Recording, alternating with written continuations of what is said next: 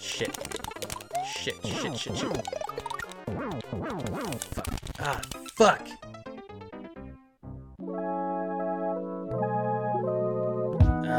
Fuck, I forgot to save. Hey, what's up, everybody? Welcome to February 2021, and welcome to another episode of Fuck, I Forgot to Save. This is a podcast where we talk about the wonderful, wild world of video games. And with me are two good friends. I've got Gus here with me from the Friendly Reminder podcast. What's going on, Gus? Hey, Nick. How are you? Thank you for having me. I'm good. I'm tired, but I'm good.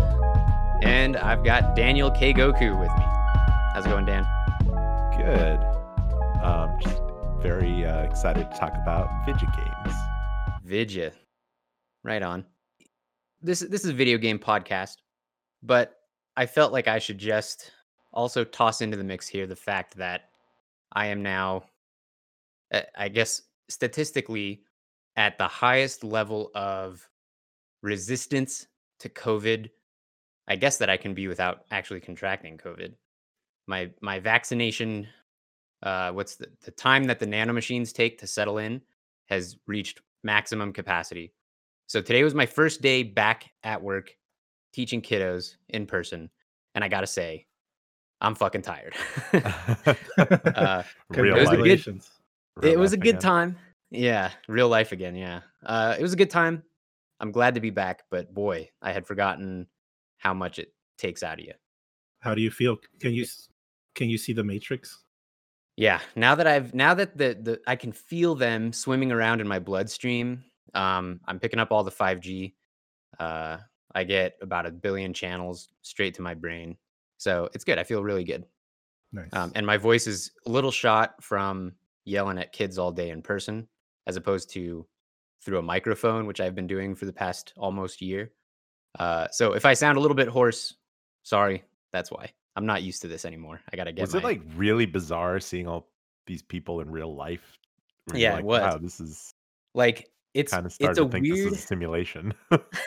Yeah, it was weird because I mean, obviously I had been around people somewhat, but there's this idea that you acknowledge that things are not normal because everybody's in masks and the kids are sitting with these dividers on their desks to minimize spit flying across the room, I guess. Oh wow, Um, that's actually more so sophisticated than I thought. I figured they would just be yeah, like spaced apart. Like, so they are as much as we can get them. But it's weird because everyone is just trying to pretend like this is the normal, like, and I guess that's how they had been doing it for a long time. And because I finally got vaccinated and am no longer at such a high risk for it, I was able to jump into the mix. And so they were all used to it, and I was the Yeah. weirdo being like, what's going on? Um, How's everyone's weekend? yeah. But anyway, yeah, I just wanted to throw that in there. It's been a weird one for me. So anyway, but we do have some video games to talk about. Gus, why don't you go first? Gus, you've been playing some Control. Tell us about it. Yeah, I have. So I've been playing specifically Control Ultimate Edition on my Xbox Series X. So Control is a game that came out, I believe, late 2019. So it's not a recent game. I'm not entirely sure if we, unless you guys have questions, if we want to go into like the actual game. Other than that, I want to say it is a very competent shooter. I've been enjoying it quite a bit. The telekinetic powers work very well. The story, I don't know what's going on with the story. I don't know what's up with it, but it's like a little bit of X-Files meets a little bit of Twin Peaks. I kind of don't really know what's going on with that. It's intriguing. It looks like it has layers to it, but right now I'm mainly confused with what the story is. I've been enjoying the game, but what I'm going to talk about just first and foremost is what Ultimate Edition means, because when Control came out in 2019, specifically on the base consoles, it did not perform very well. We talk about Cyberpunk having that issue. Well, quite a few games were having that issue really towards like 2019, 2020, that especially on the PS4 base and the Xbox One S, it was just performing poorly. So this edition is optimized for both the PlayStation 5 and the Xbox Series X. And what I can confirm is that it had a couple of like hiccups here and there. But it looks great. It runs great. I have a little bit of a bone to because this edition, like many games, has two modes. It has performance is like your regular like Lucian. It performs great, like it runs great. Graphics mode, on the other hand, is all lock-in, but the main thing about it is that Mac, I don't know if you can explain ray tracing. I cannot. So my suggestion for players is to pick a mode and just stick with it. Don't go back and forth because you're always going to get this like the grass is always greener on the other side type of thing. So just stick with it. But you know, it's a little bit frustrating because this is called Control Ultimate Edition. And then you have to make this like pretty big choice into the ultimate choice. Yeah, you have to make a sacrifice some way or another. So I don't know. That's a bit of a bummer. But considering how poorly it ran on base consoles, and I even think there were issues on the PS4 Pro and Xbox One X, this runs really well. Like I haven't had any issues. I don't know. Have you guys played Control? Do you have any questions about this game or anything like that? I played a little bit of it.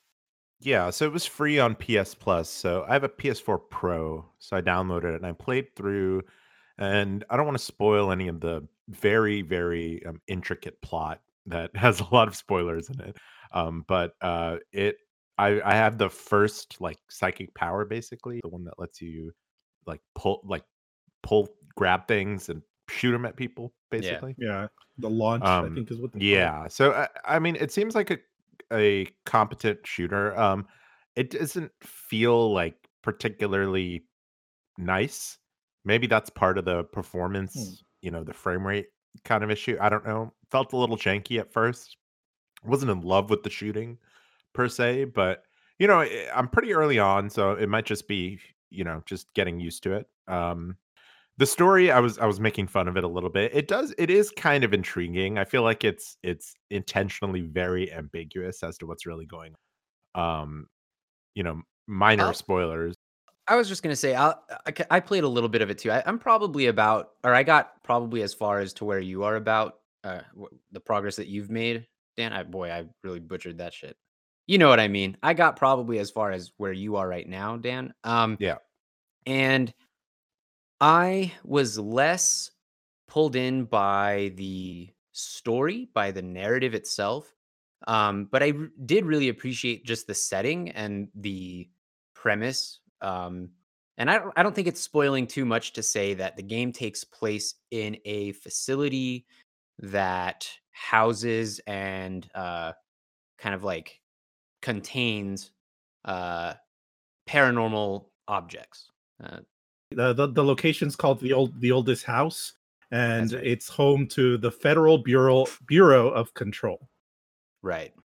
And that everything surrounding that I found really interesting and kind of fun.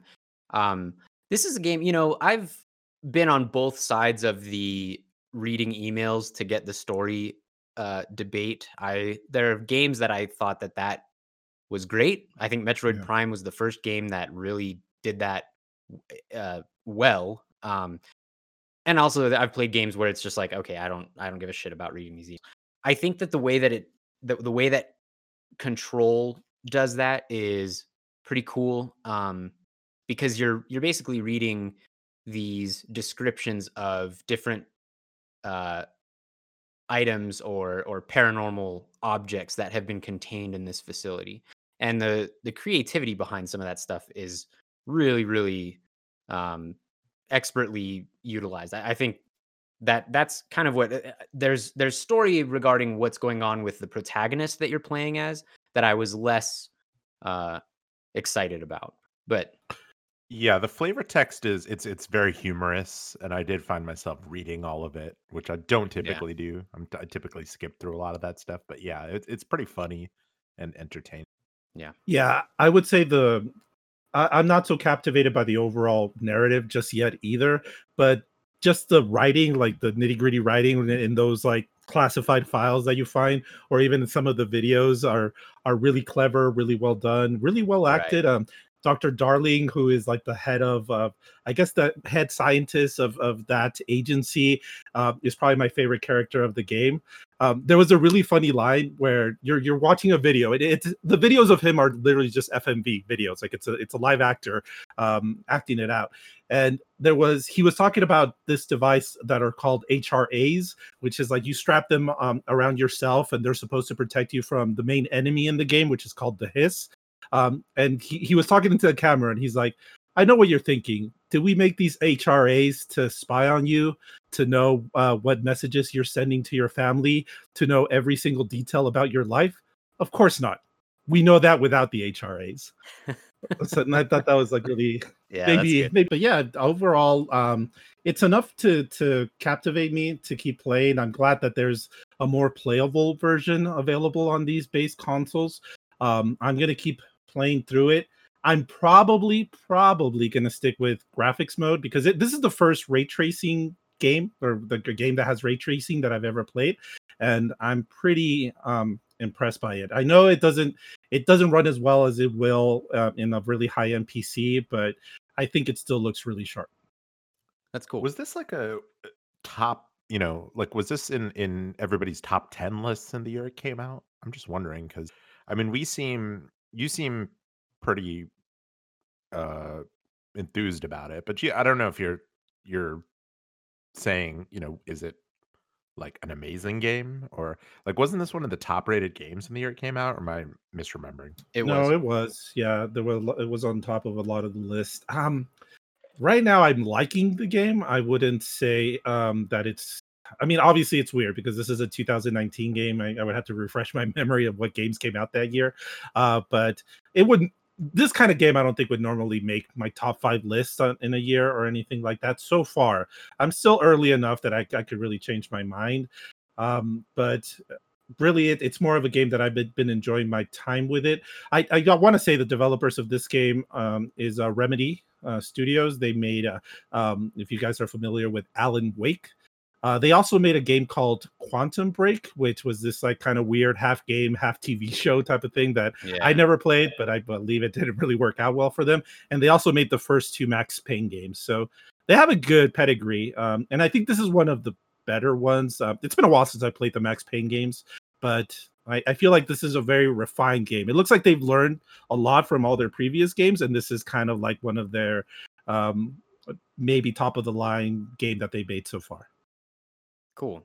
And it's cool that, ray tracing is kind of a new thing that I think a lot of people, I think your average kind of walk into Best Buy looking for the new video game type of player is kind of the target for this, right? Because they're not going to be the type of person that this is going to expose to ray tracing for the first time is not, they don't own a 3060 or whatever, right?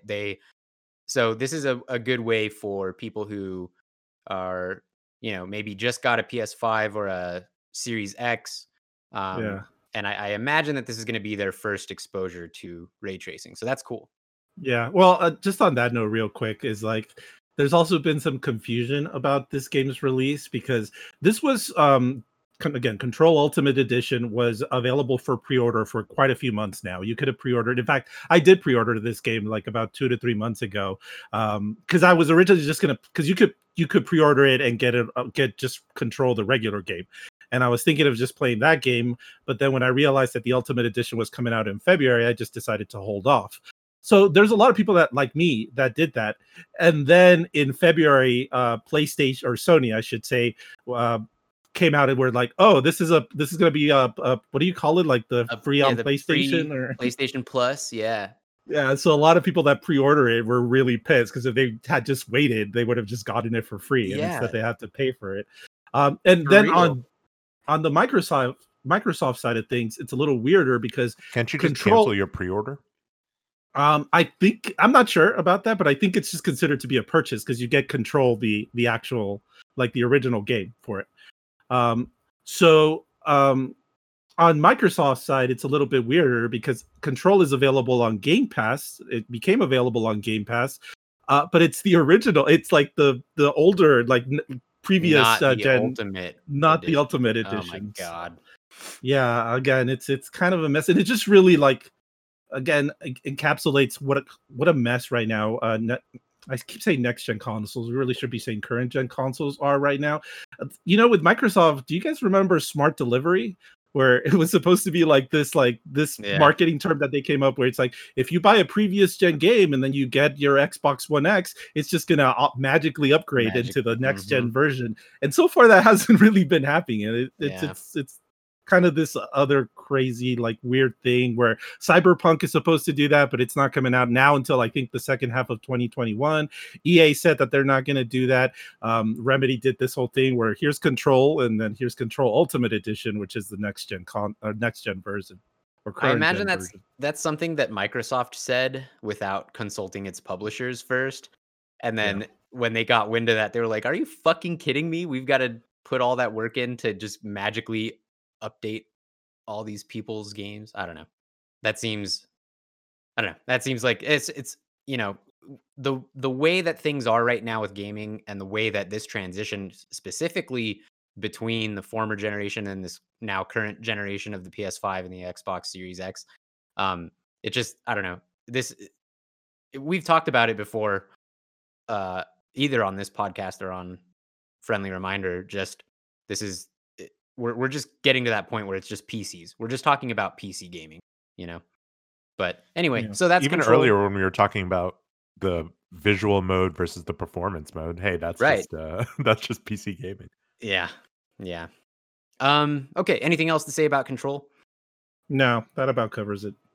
Cool. All right. So the three of us actually have all also been playing Super Mario 3D World slash Bowser's Fury. Dan, why don't you start with this one? Give me your impressions of this game. Sure. So you really recommended Super Mario 3D World um, as a game that was frequently missed out on because not a lot of people owned a Wii U. Um, Yeah. so that game seems, I mean, um, uh, I think I'm not super far into it because I switched over to Bowser's Fury pretty quickly, but it seems like a pretty strong game. It does not seem as sort of whimsical as Mario Odyssey, I guess. That Mario Odyssey was my favorite game the year that it came out of the year. So I have very, I guess, Hmm. high standard. I'm comparing it. It's an unfair comparison, obviously, but that's kind of the closest comparison. And it's a fun game. I understand why it feels a little bit like it was designed for, and it was designed for 4 players. So the game feels a little almost big for your character when you're playing just single player. That's the best way I Hmm. can describe it. But it seems like a very well-made Mario game, and I can feel there's definitely a Mario feeling to it where it's slowly building up the things that are the puzzles and stuff, and eventually it's just going to go crazy, and you're going to be those same basic elements are going to be in like hyper elaborate puzzles and things like that. Bowser's Fury, obviously a different story. It's a different I believe Super Mario 3D is it fixed camera? It's something with the camera, right? It's it's not typically a float yeah, like a 3D it's not floating as platformer. yeah, you don't have as much control over the camera as you do in Bowser's Fury, or definitely not as much as a one of the mainline 3D Mario games like, Odyssey, Galaxy, Sunshine. But you do there is a little bit I think you can control like the tilt of it. But anyway, yeah. Yeah, Bowser's Fury, I mean, that to me it seems more just like a almost an expansion of Mario or just an additional world in Mario Odyssey, like a big one, I guess. Yeah. So I'm about couple of hours into it. I'm the collectible is these like sun things, and just to give you an idea of how far into it, I think I have like 17 to 20 suns around there. And I think so the whole sort of I guess the gimmick of Bowser's Fury is that you're in this sort of water world, and Bowser that's been contaminated by this like tar, and Bowser has been like transformed into the basically mecha Godzilla, like the Godzilla version of Bowser. Uh-huh. Um, and so you're just like running around in these like fun Mario puzzle world, and all of a sudden it'll start rain will start coming down, and the music will get all intense, and you'll see Bowser in the background, and he'll start attacking you, and you can do a little bit of damage to him in various ways, but for the most part, when Bowser is doing his thing, you're mostly just holding onto your ass and and just kind of holding tight. And maybe you're trying to solve whatever puzzle you're doing. For the most part, I found it easier to just hold on to my ass and try not to die. Uh, but after you collect a certain amount of suns, you can They're get called cat shines. cat shine, sorry. Yes, I forgot.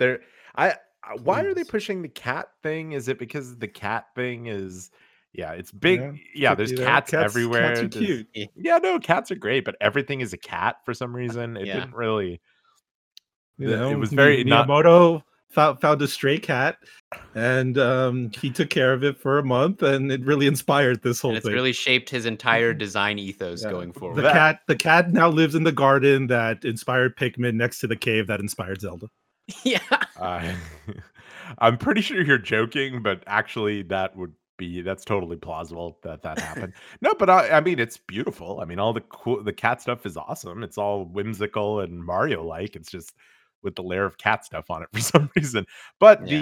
the you collect the bells, or sorry, you unlock, I think it's called a Mecha Bell, which transforms you into a monster. Gigabell.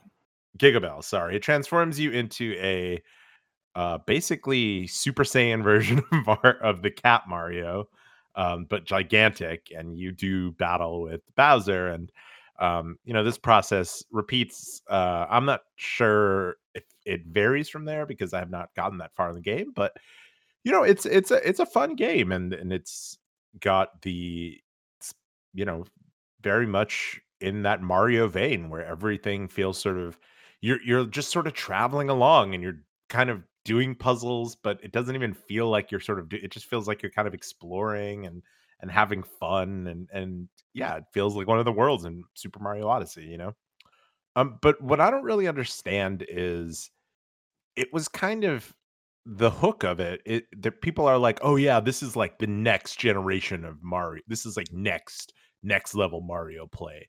Like, this is the next thing." Almost like, you know, a Super Mario Galaxy size leap. But to me, it was like, well, this is just like a cool gimmick, but I mean, are they really gonna design an entire game around this particular mechanic? I don't really understand that whole Yeah. conversation, but maybe I'm not just not understanding it. Like I said, it's fun, but nothing about it is like, I guess nothing in it reaches the heights of things that I can remember very specifically from Super Mario uh from Mario Odyssey. Like the levels that are like tributes to Nintendo with like fireworks and things like that. I don't know if you remember that. That stuff was crazy. Nothing in it like reaches that level. I guess that's not really a fair comparison, but I'm just sort of calibrating. You have to calibrate your expectations. I don't really understand, and maybe you can explain it to me how this is supposed to be like the next sort of Mario iteration. I think when people, because I saw similar takes on Twitter and stuff when this was coming out. I think um So that's not a narrative or that was, like, promoted by Nintendo at all? Or, like, even uh indirectly, they weren't like, "Oh, this is what's to come." no, I don't think No. so. I think that was, Okay. yeah, this is more like kind of Oh, how so it's just people were people speculating. speculating. Got it. Yeah. Um I will say that one thing that I do hope kind of takes hold is, I think the so in a way this game has a hub world in that, or it has a progression, we'll say. kind of more so than like a hub world. Um, because as you progress through the game, I don't know you end up clearing out more of the poison, the muck, The and Yeah. muck, that yeah. reveals new stages, But it essentially. also sort of changes the old stuff a little bit, right? Oh, does Does it it? not? Okay. Maybe A little I I bit. mean, Yeah. so maybe again, maybe I'm wrong about that, but I thought it kind of shifted a little. okay, I- yeah, maybe so. Um, I think that what people are really kind of I don't know if hoping for is the right. But yeah, I guess some people definitely want to see Mario games go in this direction. I don't know. Open world is kind of a weird way to describe this. It's not exactly uh, quote unquote open world experience, but it is. But it's also not, the castle in Mario 64. It's kind of something in between those two things. I think it works really well. That said, I've only uh, advanced the playable area once. I've only done one of the Bowser fights so far. Um, so I've still got a lot to go on this game before I can actually make a fair judgment on it. But Gus, you've played more of it. What are your thoughts on this? So my thoughts are that in terms of the narrative, like, is this like a next gen Mario game, or is this like Mario's next direction? I don't think this game necessarily is like, oh yeah, like it's taking Mario to the next level. This game, and I'm not even sure if game is the right word because it's not a standalone game. But this Bowser's Fury specifically feels like an experiment, like a proven concept that Nintendo's doing. I don't know if maybe it's during this whole pandemic situation where they're trying to adjust working from home and they're just kind of experimenting. But it feels like Nintendo has had this idea of expanding Mario to a more open world like direction. Because I do kind of feel like this is an open world. I understand that it's, you do open segments little by little, but there's been open worlds that have done that. Open world games that have done Yeah, that. GTA used to do GTA. that Yeah, too. So this is that in the sense that once everything is opened, you can basically go everywhere you want, and then you can go back to previous islands and discover new things. There's a little bit more of a dynamic element too, especially when Bowser comes out, where you're like, there were situations where I'm chasing the shine and I'm going through the obstacles, and all of a sudden Bowser just shows up and shit's falling all over the place, and I have fire. And I'm still trying to do my objective, but it just got like way harder. So yeah, that's been cool. It's hard to say if this is where I want Mario to go because I'm a believer that not everything needs to be an open world, right? Like we don't not every there are games that benefit being linear. I think some of the better games, like I think Galaxy is my favorite 3D Mario game, and it's a very linear game.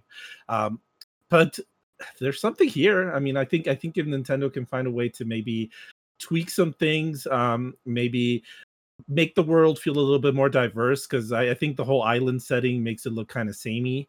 Um, but I think there's an idea here that if they keep kind of working on this, there could be. I'm not entirely sure if the concept is just like a huge open world Mario, but maybe like similar to how previous Mario games are, there's a hub and you go to different worlds, like Odyssey, just make those worlds feel like one of these where it's just way bigger, it's more dynamic, almost like Kidman levels, like you just go to this like mini little open world and it's very dynamic, not necessarily like you just go through a linear level and you get your shine and you finish the level. It's yeah, still like it's open.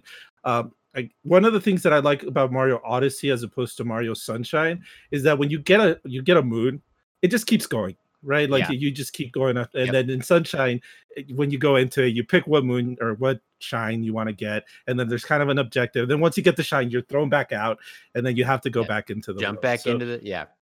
this Yeah. feels like it could be an evolution to Odyssey, but I think they have to tweak a few things. I don't know about the whole Bowser thing. Like I could see that. I've only played about 3 hours maybe, but that's already starting to feel like, at first I was like, oh, this is neat, but after some time it's like, oh, he's coming out again. Better find a place to hide, or Mhm. better get on my dinosaur and just kind of avoid Wait it this. out. Yeah, his shit. So I Okay. don't know if that idea Interesting. is should stick. What I do You're think so should jaded. stick. You're like, just getting on my dinosaur and fly Yeah, away. just gonna fly away. Fuck you, Bowser. You can't touch me. What I So do think should boring. stay.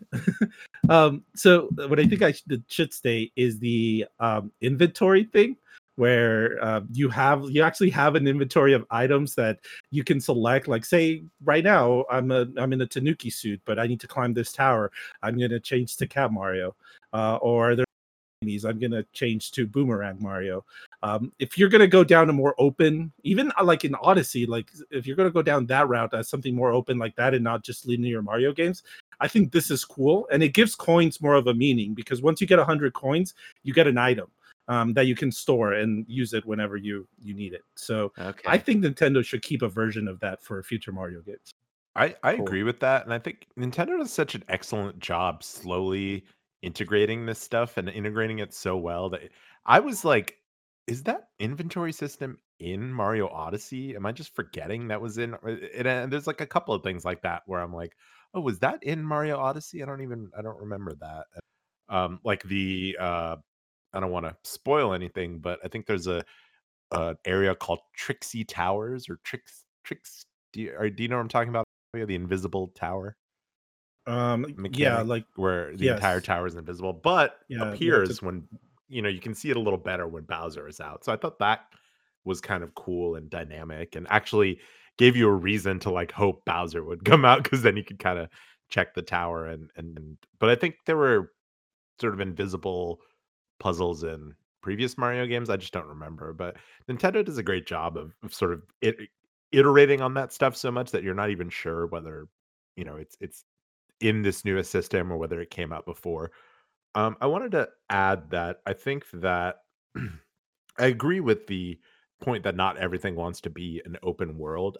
Did there were points in Bowser's Fury where the best comparison to another game would be Metal Gear Solid 5, where I would sort of stand back and there'd be like an area and I'd be just looking at it. And Metal Gear was a base. You'd look at the base and you think, what's the best way to approach this? Like, what's the best way to sort of take these guards out? You're like, it's not obviously not exactly like that, but you'd stand back, you'd look at a giant area with a ton of stuff going on. You do that in other Mario games too, but in this game, because of the sort of large area where you were sort of traveling around, it feels a little more dynamic. Like you can approach the areas from different directions, which Hmm. means you can kind of interact with the systems and puzzles in ways that seem, where you're almost like, "Oh, am I breaking this?" And then, when you find a hidden cat cat shine. Yeah. Yeah. When you find a hidden cat shine, oh, I'm not breaking this. The developers considered this to some extent. It feels a little like you're doing something like you're breaking the systems a Yeah. little bit. Which And is like, that's I mean, that's expert design, right? When yeah, if the designers trick you into thinking that you're breaking the game, but they knew that, you know what I mean? Like that's yeah, that's that's beautiful. Anyway, yeah. yeah. So I did want to ask you, Nick, a question about this game because you famously among our ranks are not a huge fan of Super Mario Odyssey.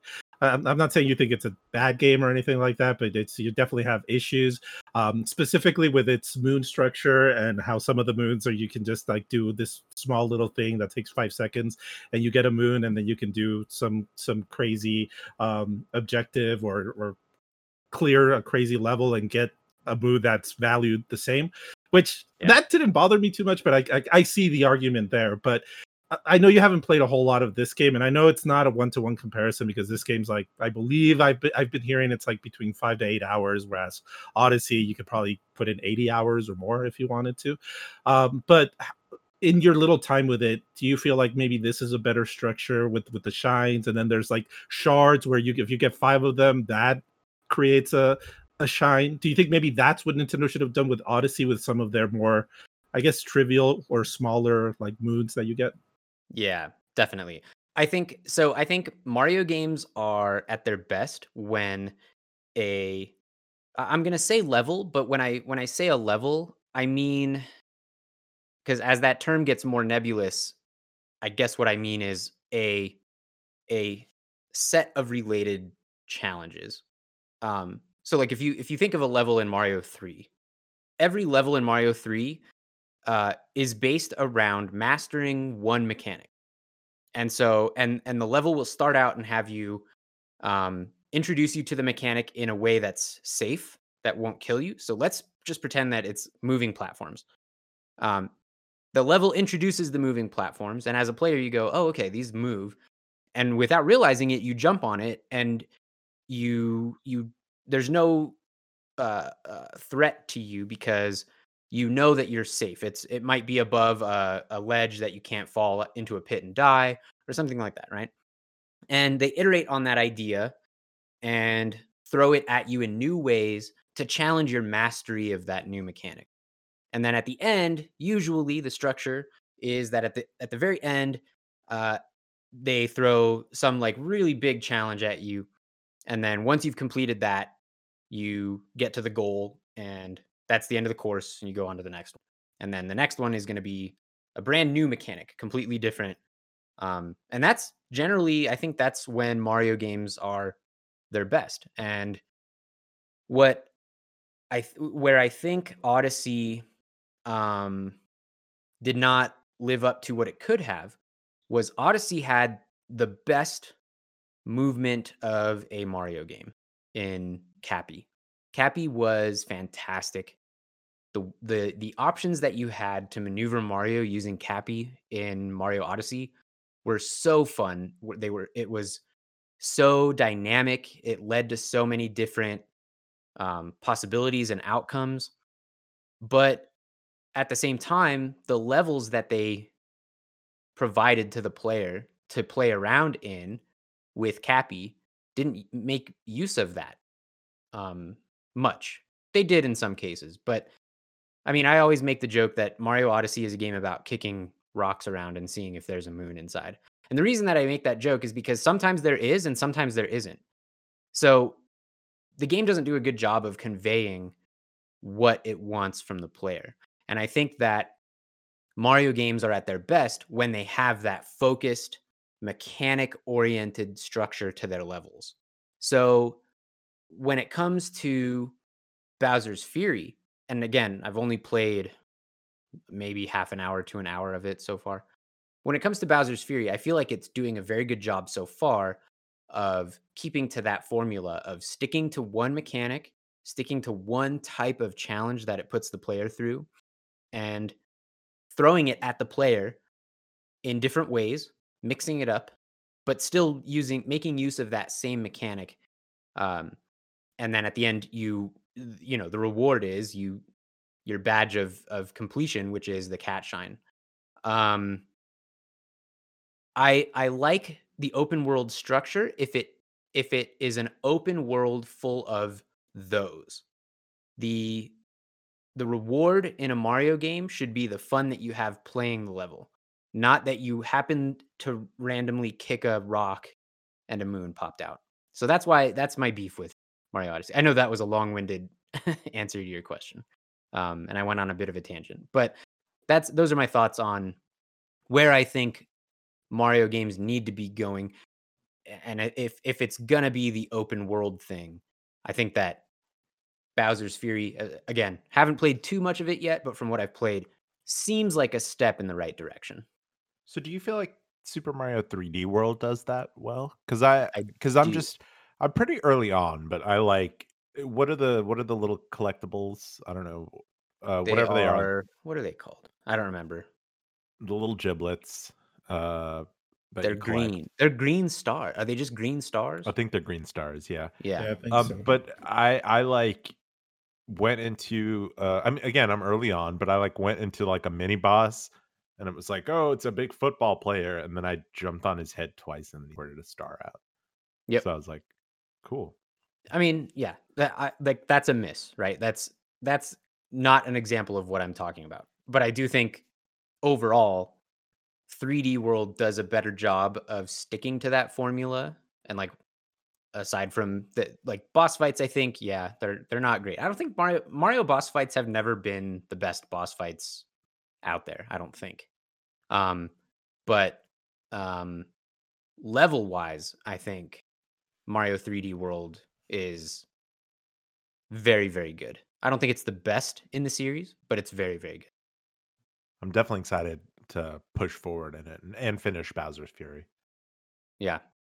Any other Yeah. thoughts on that stuff? I mean, I think the only thing I would say about 3D World is I'm glad that both 3D World and Odyssey are in one system.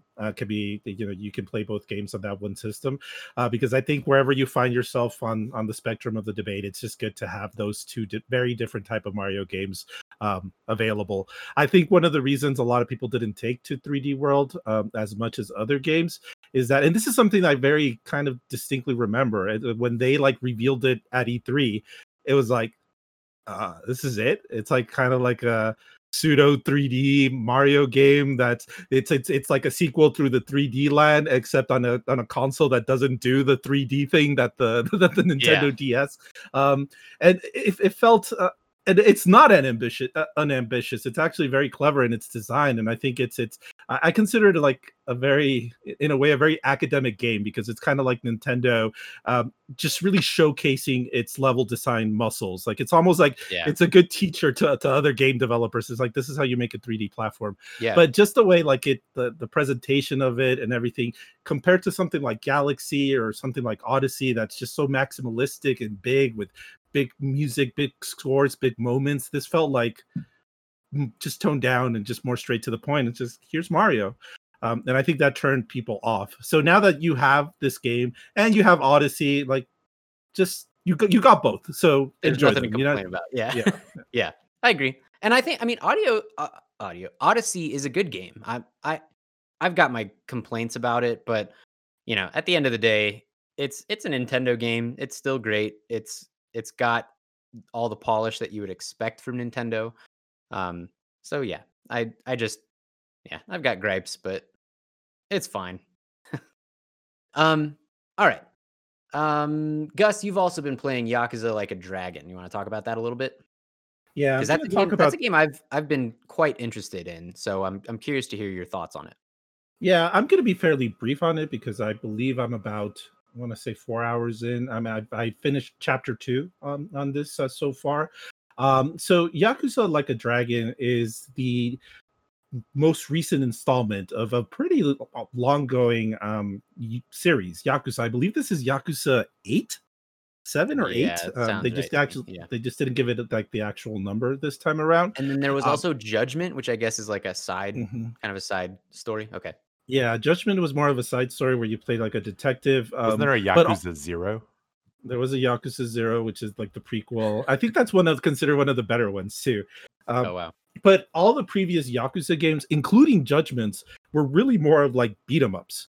You would kind of run into some thugs and really you would fight them just like you would in a regular. You press beat a punch.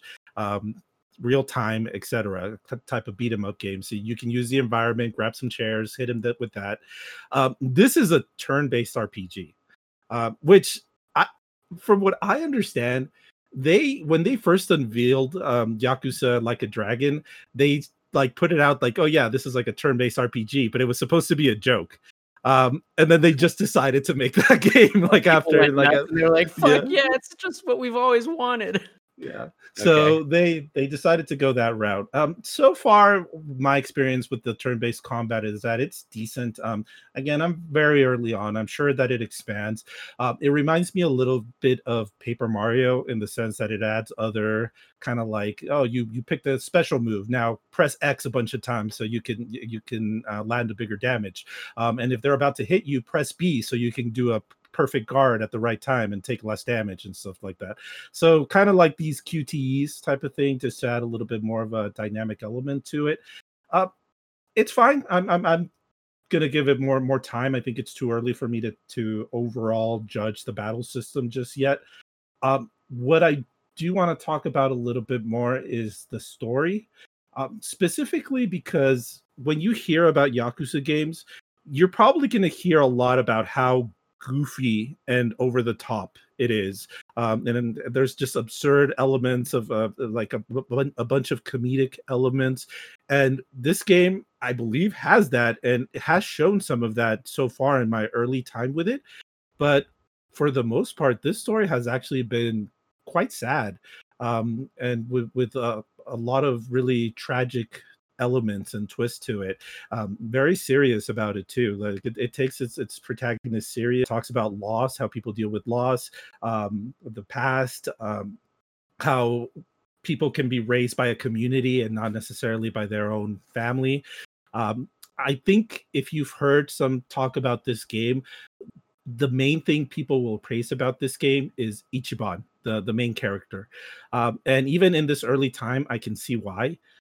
He reminds me a little bit of Naruto, which I know is probably not like, it's not going to be like the best example, perhaps, or a lot of people are going to be like, Naruto, like You know fuck what's him. But okay? That's interesting because I've also heard him compared to Luffy.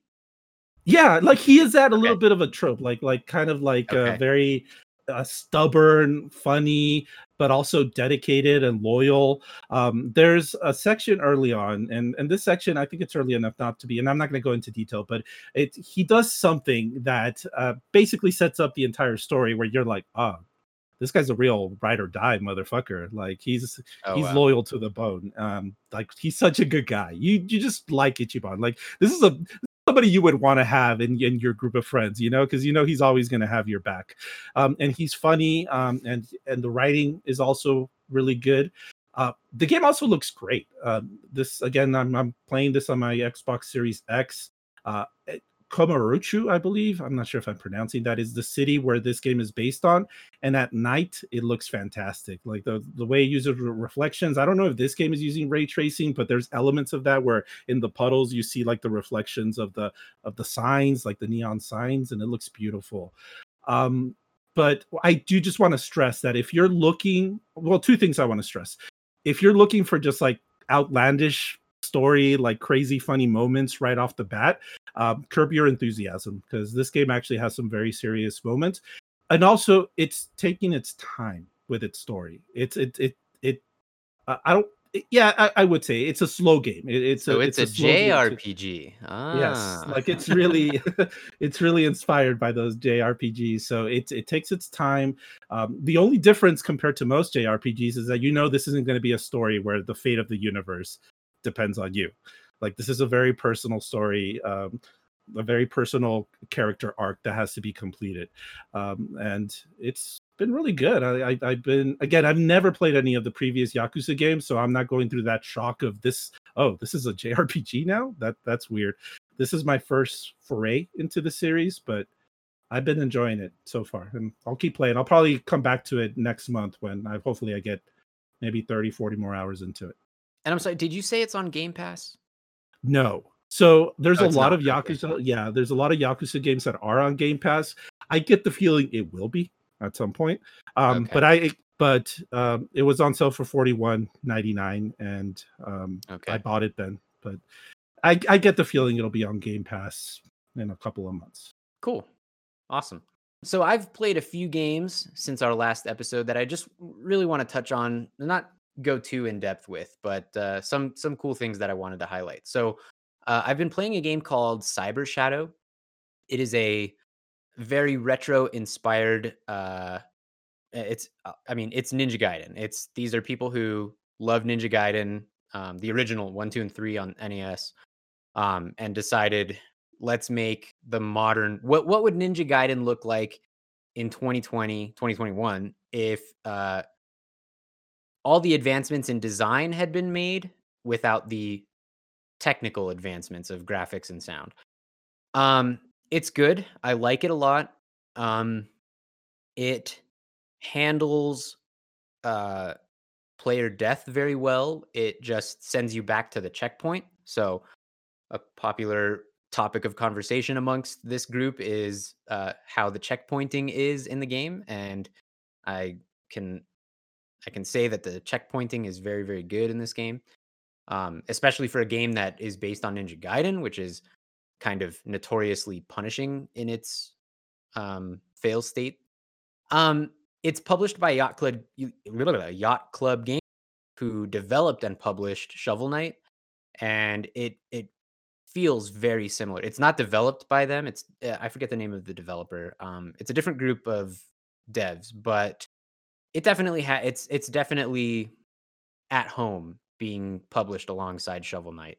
Um, in the sense that it's a very good uh uh it does a very good job of bringing that retro 80s 8-bit aesthetic into uh the modern what we think of today as modern video game.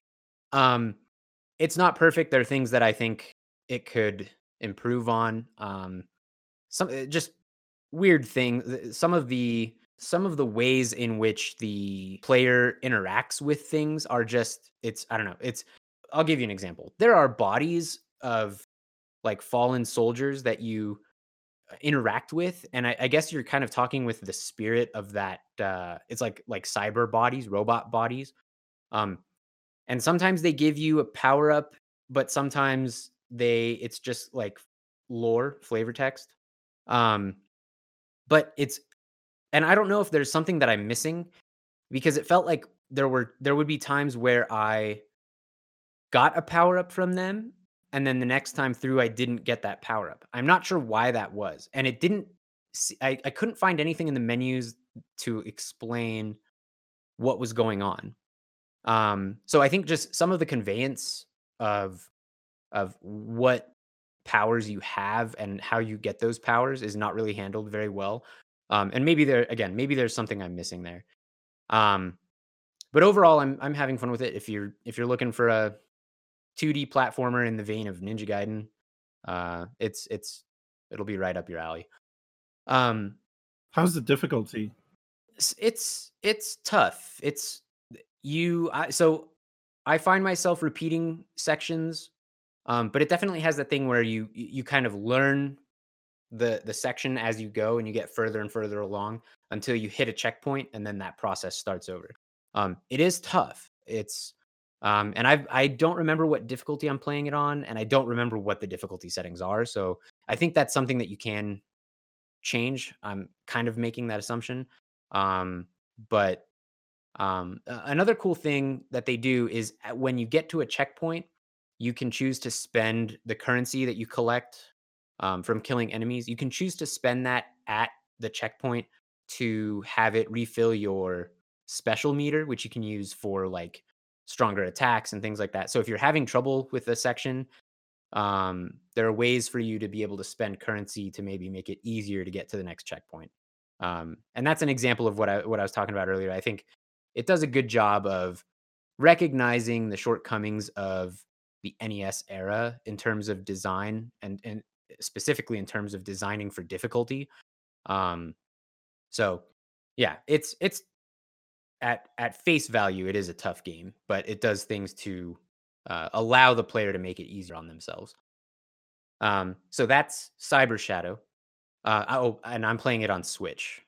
Okay. I've also been playing, or I was playing a game called Loop Hero during the Steam Game Festival, which I'll talk about here in a little bit. The Steam Game Festival was an event that happened earlier this month, where devs put out demos for their games, and basically it's a weekend of just everybody playing all these demos. I think it's a fantastic event.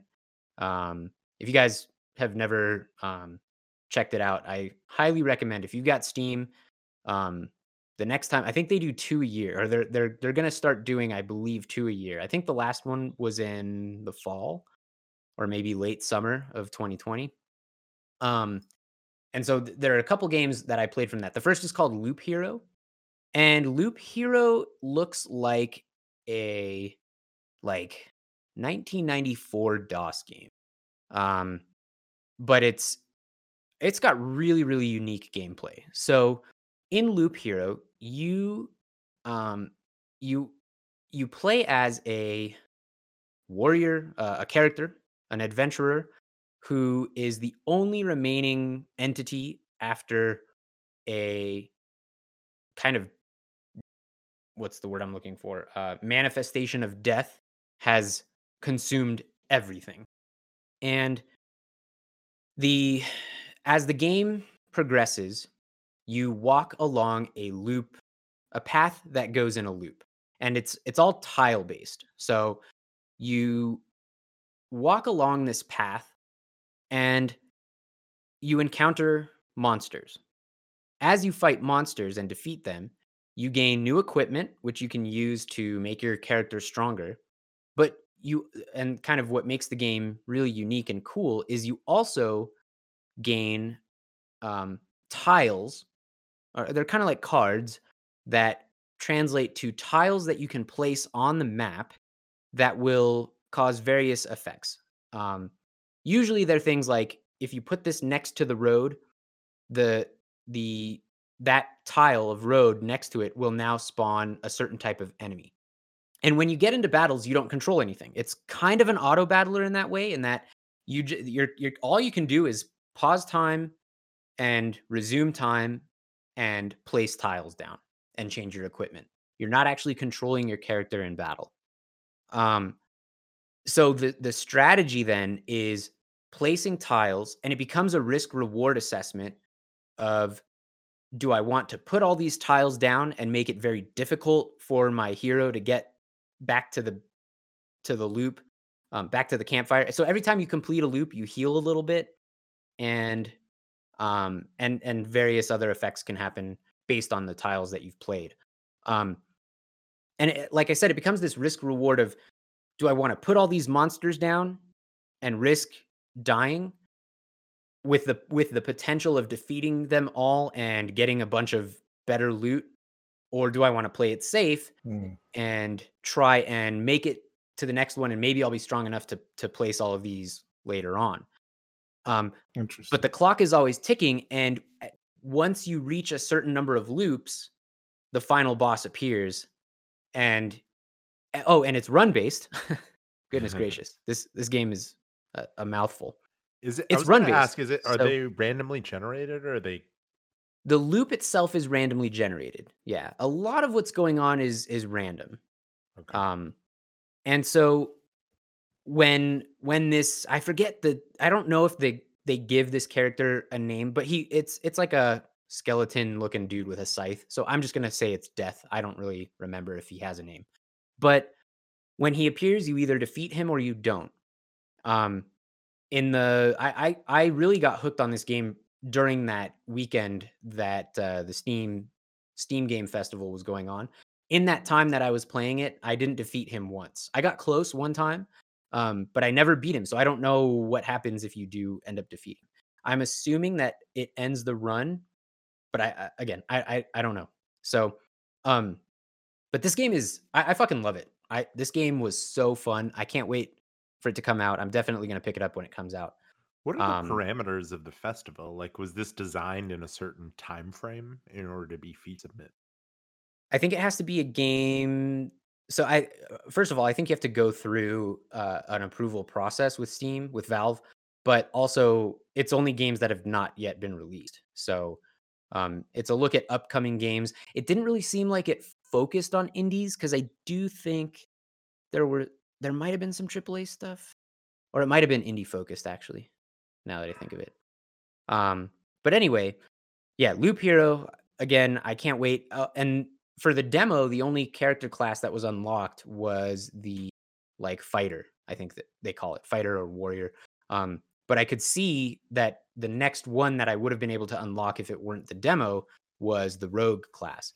So I'm excited to see how choosing a different class affects what happens in the game, considering the fact that you don't choose any actions for your character, that you just let them go.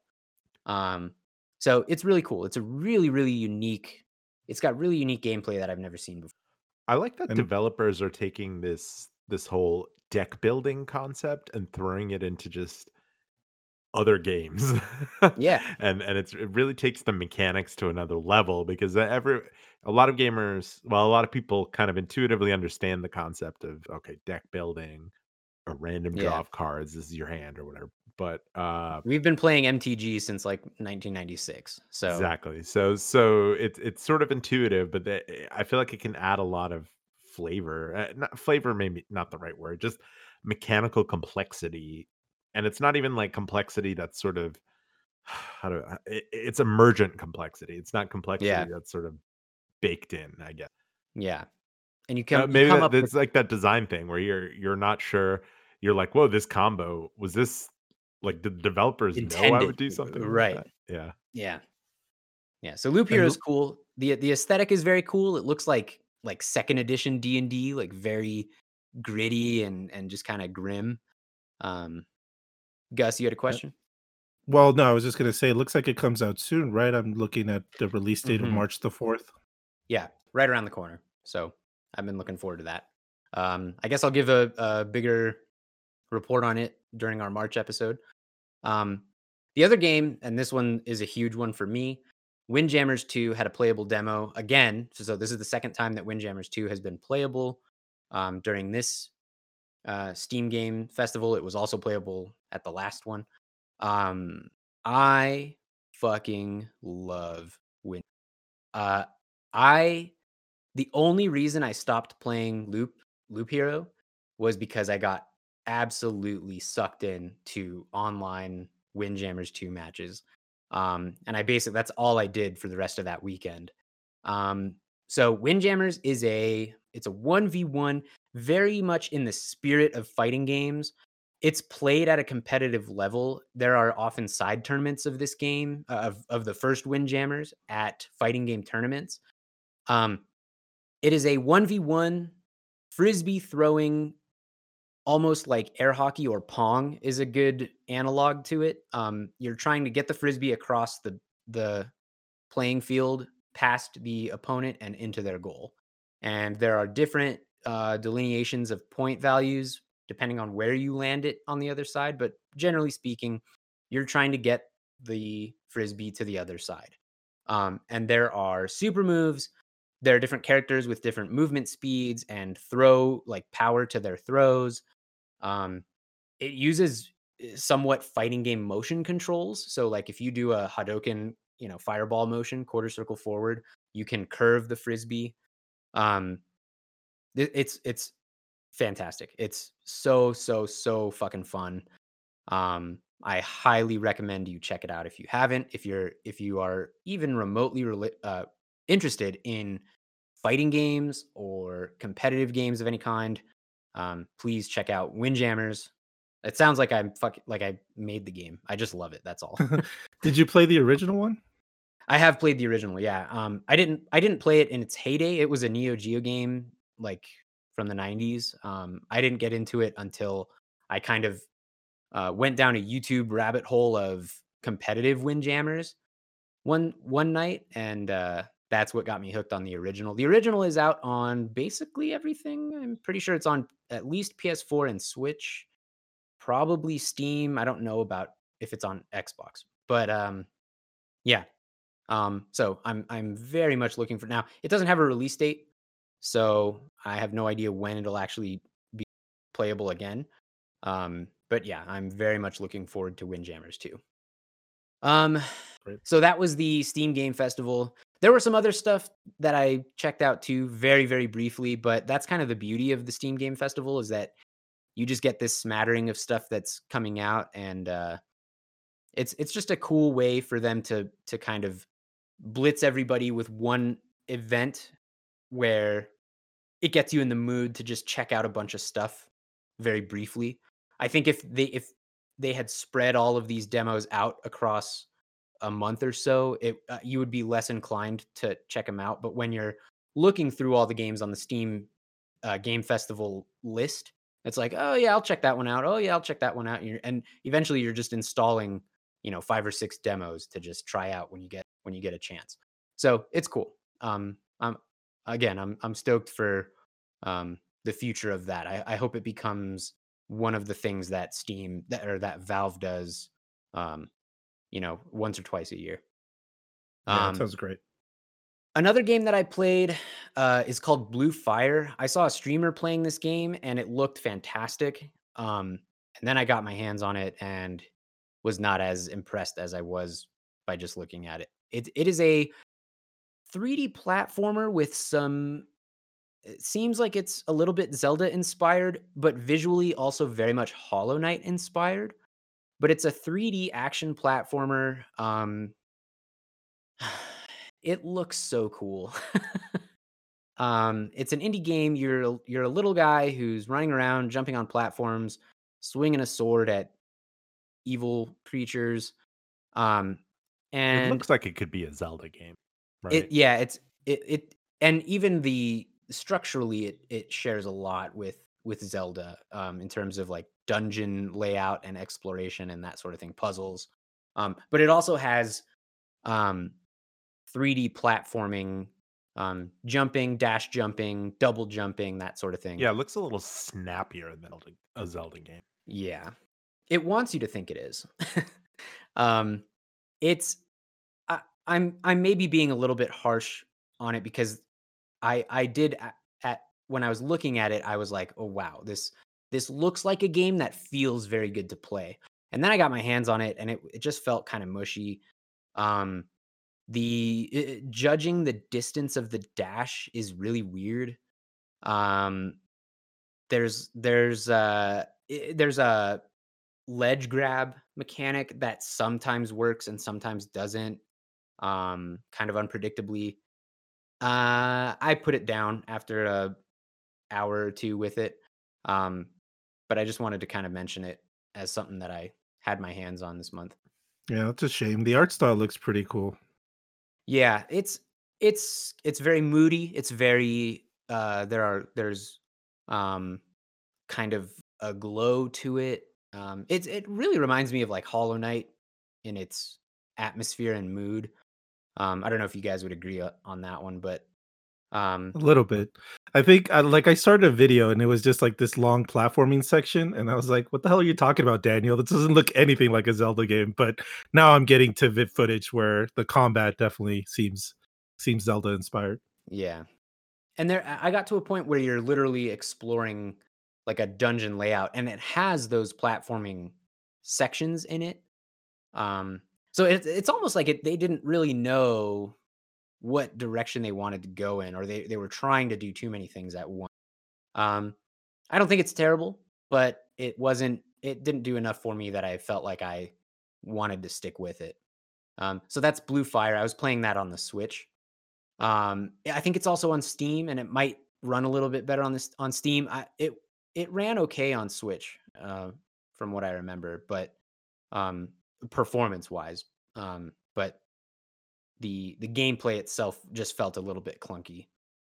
And the last thing I wanted to talk about, I've been knee deep in some fighting games. Street Fighter Five, just today actually put out a really big update. They released one new character, Dan Hibiki, is now in Street Fighter Five, which is cool.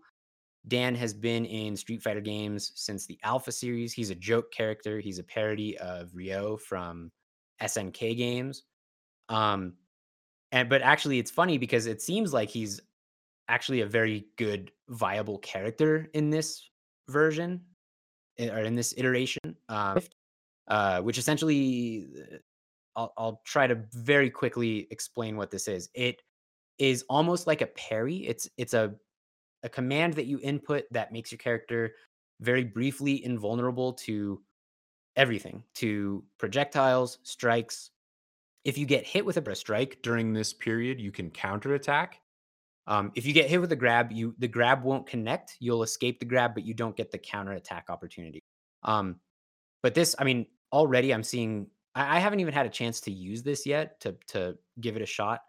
But while I was at work, I was checking Twitter every now and then, and people are already putting crazy footage on Twitter of what this new mechanic opens up in terms of the possibilities for matches. So I'm very excited to see where it takes the game. Um, the tournament scene has been weird in the fighting game community because of COVID. And Street Yeah. Fighter Five kind of notoriously does not have great netcode. It's not awful, but it's not great. So the tournament scene has been kind of up in the air. So I'm looking for. I hope to God that we can see this played at a local tournament before before the end of the Street Fighter Five life cycle. I hope that tournaments come back so we can see what people figure out with this new mechanic.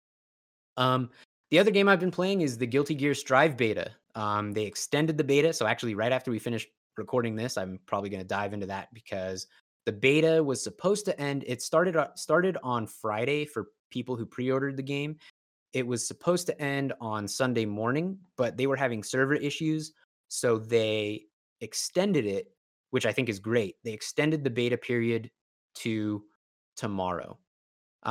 This is the latest entry in the Guilty Gear series, a fighting game series from that started out in the late 90s, mid 90s. Very heavy metal inspired fighting game series. And this is my favorite one of them yet. I love it. It's got a new character named Nagori Yuki, who is a kind of cyber samurai who has one of the best fighting game, um, I guess, mechanics. Just designs of a gameplay style where the more you use special moves, the more a blood meter fills up. And if it fills up all the way, you go into a blood rage, you start doing more damage, and it unlocks a very, very powerful super move, but you start taking damage. Your life bar just starts going down, diminishing.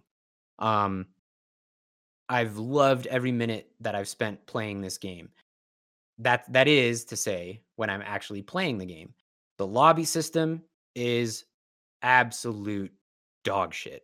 It is unfathomable to me how bad. It's like they sat there and thought of every way that they could to make this lobby system as shitty as possible. Um, you don't Ouch. get to, there are no custom lobbies. You can't just start a lobby and have people join you. You have to go into one of the lobbies that the game has set up for you and then meet up with people. But the problem is, let's say we meet up and I tell you, okay, I'm in, I forget the exact names of the lobbies, but if I tell you I'm in West Coast lobby number 4 and you show up in West Coast lobby number 4, there's no guarantee that we can even see each other. And I don't know if that's just the way, I don't know if that's a glitch or if that was, if there's some, like I said, I don't know. It's awful. The game will, you can sit and wait in training mode and wait for it to match you up with somebody. But a few times during that, it would tell me that it was matching me up with somebody, and then it would drop me in that fucking lobby. It was so frustrating. Um, Does it have a release date? yes, March. It's Oh, it's April something. April 9th, maybe? so they don't have a huge amount of time to. No. I mean, this is something that cannot be, this will not, at least in this version, the launch version of the game, this will not be fixed. Ouch. And Arc System Works has done these shitty lobbies, this shitty lobby system in the past, which is why I say it's crazy that they managed to make it even worse. This is something that ArcSys players have complained about through Guilty Gear Xrd, through Dragon Ball Fighters, through what's that other one? Grand Blue Fantasy Versus has the same stupid system, or a similar lobby system, and now this one, and they managed to make it the worst possible one yet. All that Yeah. being said, the actual gameplay when you're actually sitting there fighting is incredible. I love it. I can't wait to get good at it. Yeah, it's a lot of fun. So yeah, that's kind of everything that I've been playing, everything that I wanted to touch on here. So That was good. with that being said, let's go ahead and jump into the news here. We'll go down some of these real quick. I just want to touch on some stuff and then a couple kind of bigger topics that I'll push to the end. Google shut down their internal Google Stadia Studios development studio. That was quick. Yeah. I don't know if they had even announced anything that they had been working on. Do you guys know? Was there ever anything announced from Google internal, Not that I'm aware Other than of. the Stadia platform? the Stadia itself? Yeah. I don't think But I they don't know if had that there are no and will be no first party Google game, if I'm understanding this correctly. And I think, I mean, really the point that I want to kind of get to here with this is I don't know why Google is still pushing Stadia. Do you guys have any thoughts on this? Because it's this seems like it's if they're still, yeah, you already, can still pay for it. and get it. Oh, sure, And yeah. They're still putting it out in bundles. Yeah. I mean, Google has a lot of money too, so they can kind of, Yeah. make sure that Maybe these it's not that projects, risky. yeah, like maybe this is a small risk kind of project for them. With that said, I think this is a prelude of things to come. I don't think Stadia, Google is notorious of starting services and then shutting them down, a year or a Yep. couple of years into it. Tell me So about it. R.I.P. Google Music. Jesus yeah, Christ. like well received services too. Yeah. And Stadia, they had a rocky start. I don't know what the status of it is right now, but then also Microsoft is giving them strong competition with xCloud. So I don't know. I And don't. Amazon just launched Luna, which is kind of a Yeah. similar thing. So, yeah. Yeah, I think there's a lot of potential in streaming. Not yet. Like I think we're still about maybe 2, 3, maybe more years away from it being more viable. But uh, I just don't see Google sticking with this in the long term. Yeah. So, yeah. Okay, whatever. It's I I I don't think anybody was really on board with you don't see any Stadia diehards, so Yeah. I don't think this is really gonna affect things one way or another. Um, we'll just touch on some of these more. I already talked about the Steam Game Festival. Please go check that out next time it comes around. If I catch wind of when the next one is going to be, I'll let you all know in a future edition of this podcast, episode of this podcast. Um, let's talk about Mass Effect. Mass Effect Legendary Edition was Yep. announced. This is something that people have been asking for years. This is going to be the first time that Mass Effect games, I think, right, are available on even previous gen. Did they ever do like a I think didn't not they? a remaster, but did they put those games on the PS4 and the Xbox I One? think. Oh shoot, no. Well, I think they were the previous gen It where they was were like like the PS3, Xbox 360 versions that you could play. Like I know on Xbox it's on Game Pass and you would just get the Xbox 360 version of the Mass okay, Effect games. so so probably on No X. upgrades. are these remakes or are they just skins? They Remasters, right? yeah, Or remasters. something They're in not full between? on remakes, but it seems like they're putting in a lot of work to make these look as good as possible without completely redoing everything.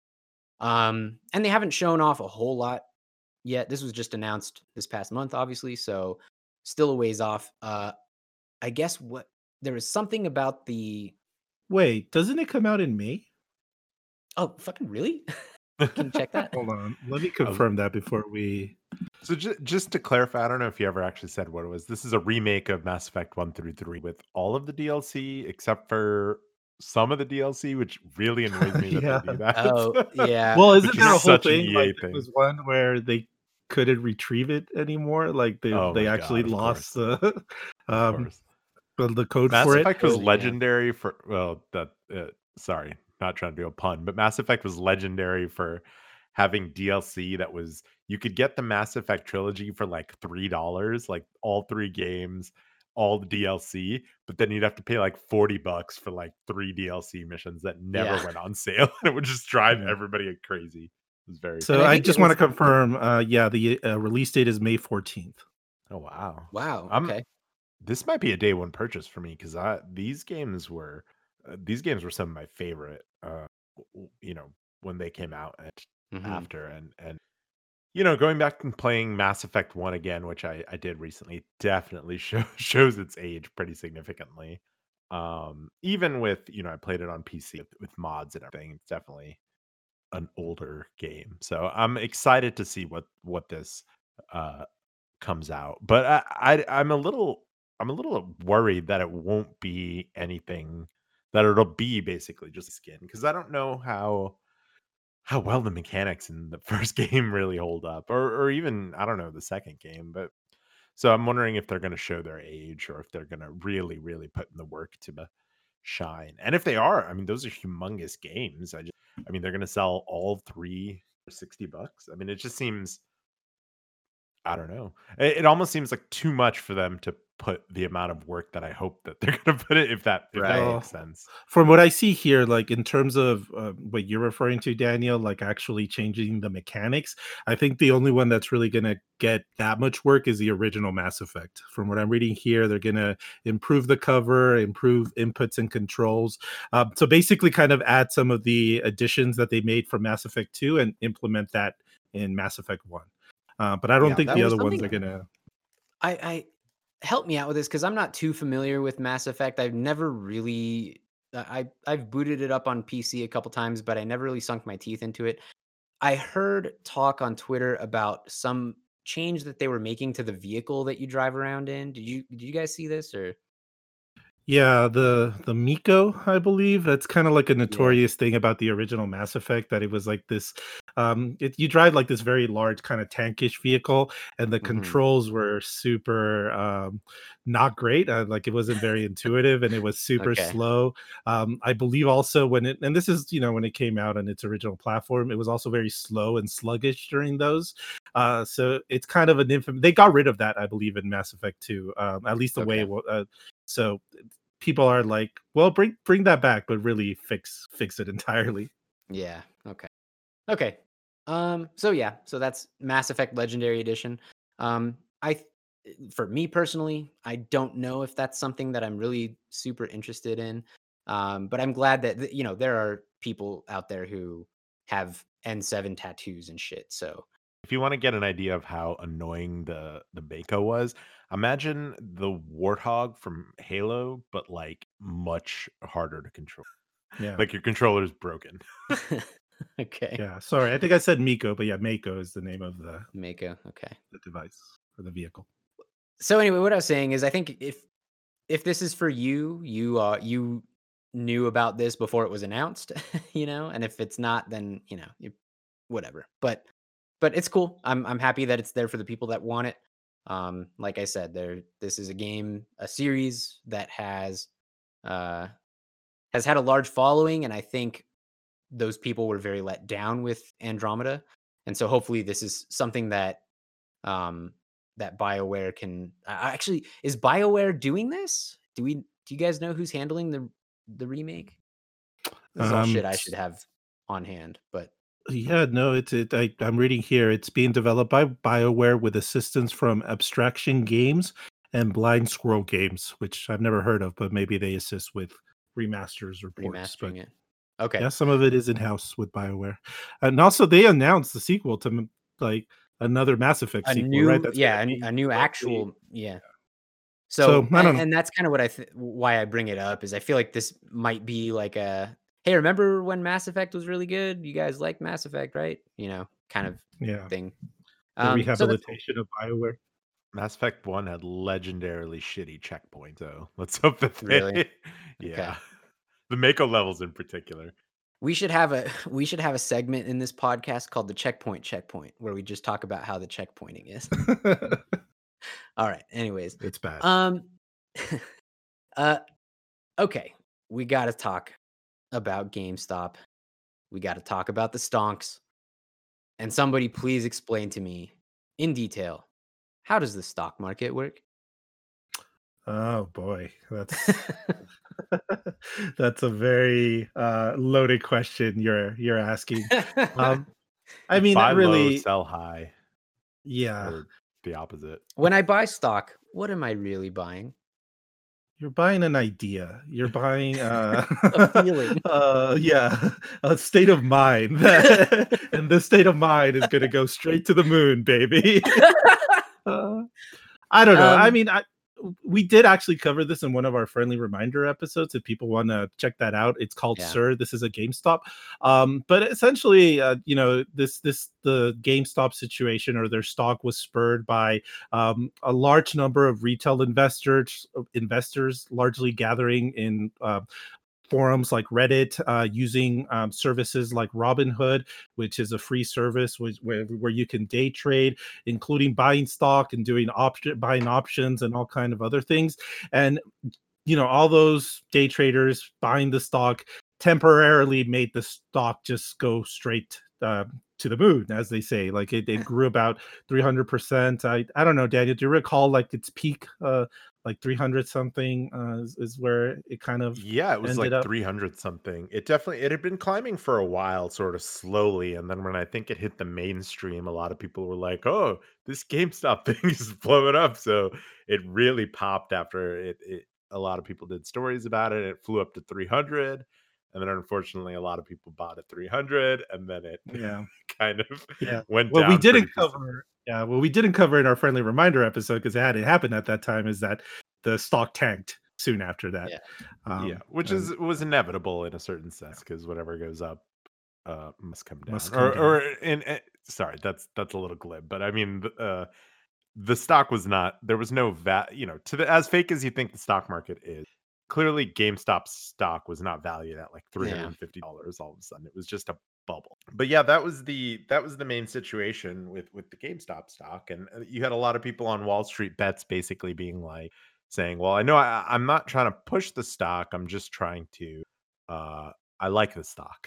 I just like it a lot because it's Yeah. GameStop and I love GameStop." And the other sort of saga of this, I don't know if you want to describe the short selling part of it, but there was a way in which the purchasing and the price increases in this GameStop stock would hurt hedge funds Hedge funds. who Yeah. had bet that the stock price would go down using basically process called shorting the stock. So one of the things that these GameStop purchasers wanted to do was, well, many of them wanted to make money, but many of them also wanted to kind of put the screws to this Wall Street hedge fund for betting, basically that GameStop would. And so that was part of the excitement of the game stunk situation. But I think the story now, I mean, it has to be that you should.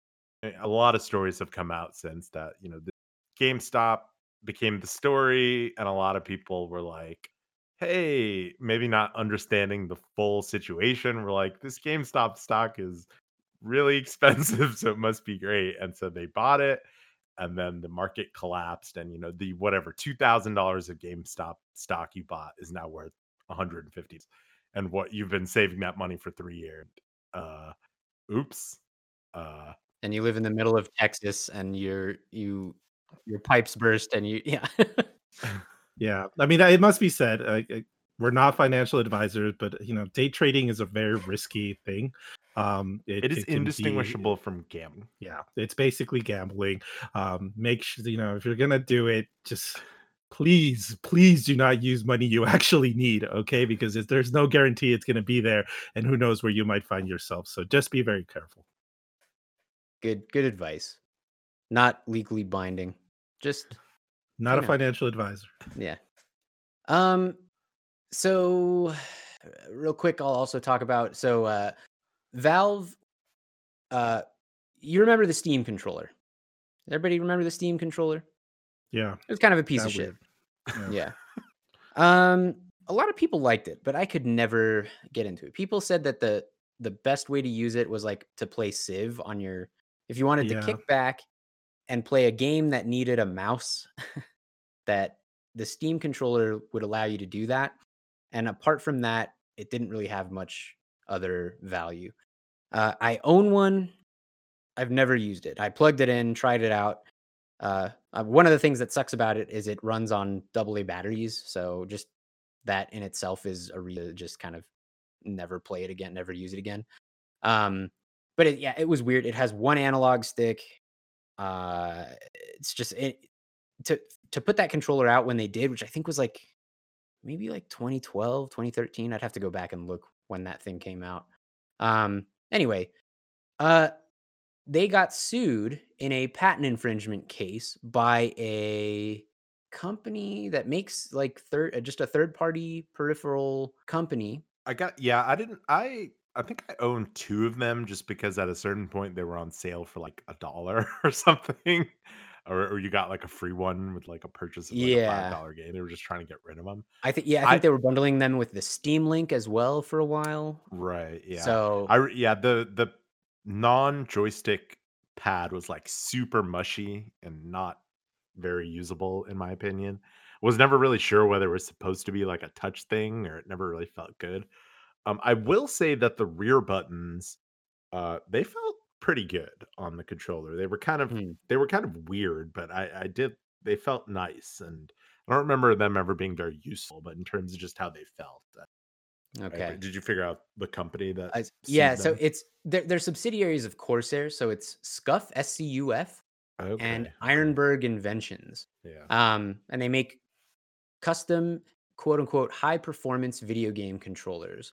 And I guess it seems like maybe they're also just patent trolls because they hold 105 patents for trigger design mechanism or trigger mechanism designs, uh, etc. So anyway, Valve had to pay $4 million to this SCUF uh, subsidiary of Corsair.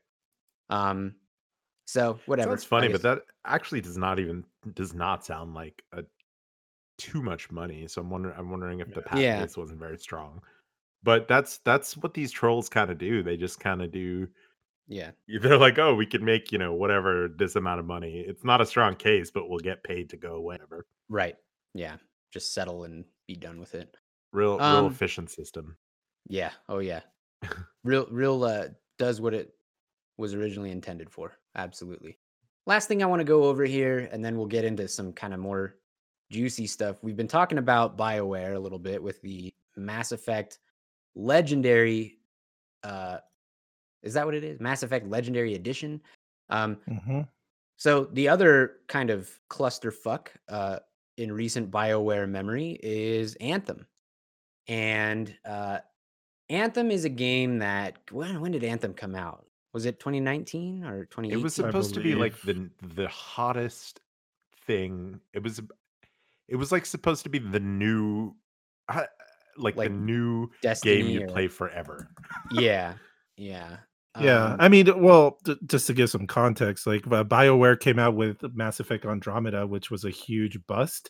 And then they, throughout that time, they unveiled Anthem, and a lot of people felt like, oh, this is A Team BioWare. This is what they've been Yeah. working on. Like Andromeda was just like their side project. Like this, BioWare's back, baby. And then This it is the came real out. next BioWare game. Yeah. Yeah, it came out, and it was like maybe even a bigger disaster than Yeah. Andromeda.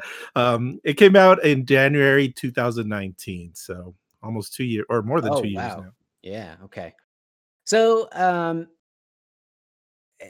sometime last year, and again, time is just a weird mush of fast and slow. In the post COVID or COVID era. I don't even want to say post because I feel like we're still in it. Um, even though I'm vaccinated, baby. Sometime, I think in the past year or so, EA and BioWare came out and said Anthem is not canceled. Anthem is still something that we want to at least see if we can work on it and get it to a state in which it will be um, playable. And as far as I know, let me see if there's any updates on this because what I put in the doc was that EA in the past couple weeks had officially made a decision on whether it was going to continue working and try to relaunch or reboot Anthem. Similar to if you guys remember Final Fantasy 14 Online, how that game basically at launch was a disaster. Yeah. People were upset with it. It didn't work. It was kind of a clusterfuck. And then they relaunched it as a Realm Reborn, Final Fantasy 14, a Realm Reborn. And it's now one of the most popular MMOs on the planet. I Yeah. think BioWare and EA were hoping for, or were yeah, hoping for and looking at the uh, feasibility of doing that with Anthem. They have made that decision officially, according to Jason Schreier. I don't think they've made their decision public, however. So we will have to wait and see what the fate is for Anthem. Any Anthem fans that are listening, what the fuck is wrong with you? No, I'm just What kidding. is so that's my question. Is this game playable currently? I'm a little confused. I think Like, it how did they is, take right? it into Like I don't hibernation even mode? like. Is it online? Could I download and play Anthem right now? I wonder. Anybody know? I don't. I have Anyway, no idea. uh, Yeah, So where did you see that? Did Jason Schreier report that because I see some tweets saying that Jason Schreier says that BioWare Austin, because they're dealing with the freeze in Texas right now, probably won't have an answer. But you said you saw further reporting that maybe they had concluded on something. So yeah, as of February 8th, Jason Schreier tweeted, "For the last year and a half, BioWare has been in incubation mode, overhauling the maligned online game Anthem. This week, EA will review the progress of Anthem next and decide whether to expand the team or put an end to the project." There was a Bloomberg article that I can't get to because it's behind a paywall, but it basically looks like, based on some of the replies to that tweet, which there are 1,000 of, so I'm not going to go through all of it, but it seems like this was a decision that was going to be made, but not announced. But it also does look like the disaster in Texas put a damper on these plans one way or the other. Whether they were planning on revealing their decision or not, I think the situation in Texas made it very difficult. Because, yeah, I think much of BioWare is located in Austin, so I'm sure they were affected by it. I gotta say, this is actually really kind of sad to watch. I felt like a once great developer. We're Yeah, even talking about Mass Effect and how yeah, that series meant so much, and how the Legendary Edition is going to be a day one purchase for me. And then the everything else they've released since Mass Effect has been kind of a punchline. yeah. Even the sequel, Mass Effect Andromeda, was kind of a punch, and then this Yeah. is uh kind of bums me out. I don't know. Do Well, they have anything else at this point? I mean, now they're making the true Mass Effect sequel, Yeah. so I'm sure that's the real I'm sure BioWare that, working yeah, on that's, that one. come So on. It was that's just the B team working on Anthem, dude. yeah. Andromeda was the C team, Anthem was the B team. Here comes the A team. Okay, just hold your butts. Hold on to your butts. Yeah. I don't know. Well, it's, dude, I mean, this has got to be a a what's the word I'm looking for? A breaking point for BioWare, right? If well, and whatever, we don't know anything about the new Mass Effect game, so we'll leave that out of the conversation. But even just like in terms of, can they salvage Anthem? That's going to be such a big deal. EA is a company that does not take something like this lightly, right? Their EA is one of the most I don't know, cutthroat. They're dollars and cents, They're guys. If this isn't going to make them money, yeah, they're just going to cut yeah, it. right. So BioWare, obviously, even going back further than Mass Effect, what they did with Baldur's Gate and with all of those D&D games, I mean, they Knights. revolutionized. So yeah, Knights of the Old Like, Republic. yeah, Knights of the Old Republic and even KOTOR 2. Like I really love those games. The first one is honestly probably one of my favorite games of all time. I hold that very near and dear to my heart. I know So it's aged terribly, probably. Don't go back to it, but when it came out, it was a revolution. yeah, we need a KOTOR remake. Maybe. Actually, I should probably be careful what I wish for. But Yeah. yeah, it sucks to see BioWare in the state that it's in today. But that's how Well, it sometimes it be like that. So there are kind of two kind of bigger things I want to talk about. What we'll get to here in a little bit is this Warner Brothers thing. I do want to talk about that. Warner Brothers has patented the Nemesis system from the Mordor. It's called Mordor Shadow. No, shit. It's called Middle Earth Shadow of Mordor was the first one. And then the second one is called Middle Earth Shadow of War, right? I think that's right. yes. Yes, that's We'll correct. get to that here in a little bit. So stay tuned for that. First, let's talk about this most recent Nintendo Direct. This is the first Direct since 2019. We were all looking forward to this moment. Finally, Metroid Prime 4, Breath of the Wild 2, Mario Odyssey 3. This was the Nintendo Direct They're skipping the that second one. that was getting, yeah, why even bother? No. I think Nintendo fans, if by now you don't keep your expectations in check when it comes to these new directs, you are hurting yourself. You're only hurting yourself. I'm one of those people. Yeah, I was about God to say, damn it it. sounds like you're talking to I yourself. I am talking to myself. I am always let down by these fucking things. Okay, let's run down what was announced at this Nintendo Direct. If you're not aware, Nintendo Direct is basically how Nintendo has handled its PR for. It's kind of, I mean, way before COVID, it started doing Nintendo Directs. I don't remember when it started. It feels like in the middle of the 2010s was the first one, but Yeah. it might actually go back even further than. Yeah, Um, no, I think that at least 2015. They've been doing it for a yeah, while. yeah. But this is what they do now instead of kind of big E3 E3 shows or anything like that. Obviously, E3 is not something that is probably going to happen this year. Maybe it will. I don't know. Have they said actually? Do we know? Is E3 happening Yeah. this year?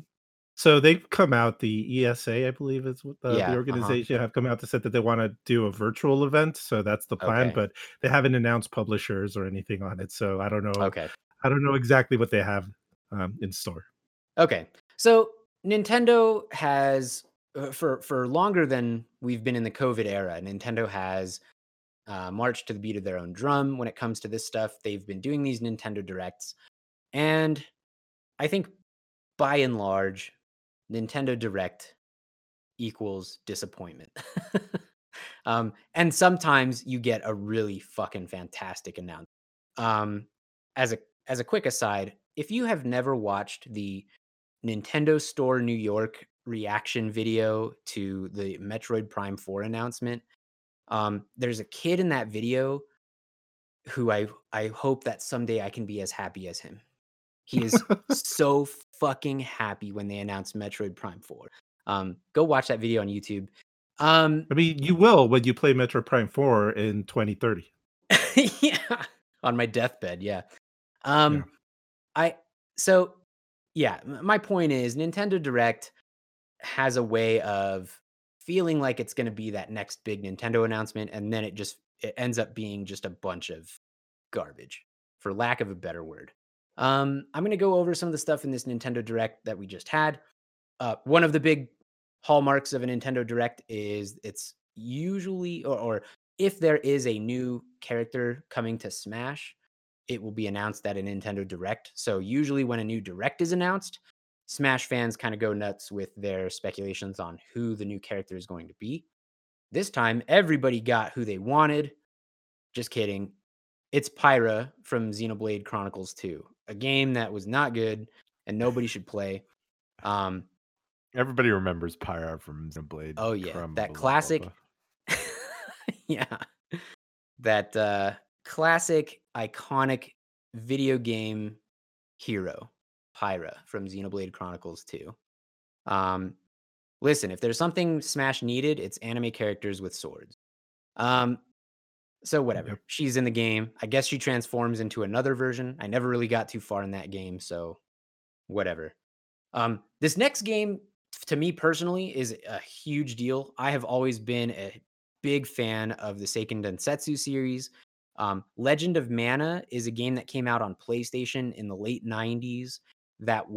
It's not one of the mainline entries in the Seiken Densetsu series, but it is a side story, and it actually is almost like an origin story of sorts, even though it's kind of, all of those games are very loosely connected.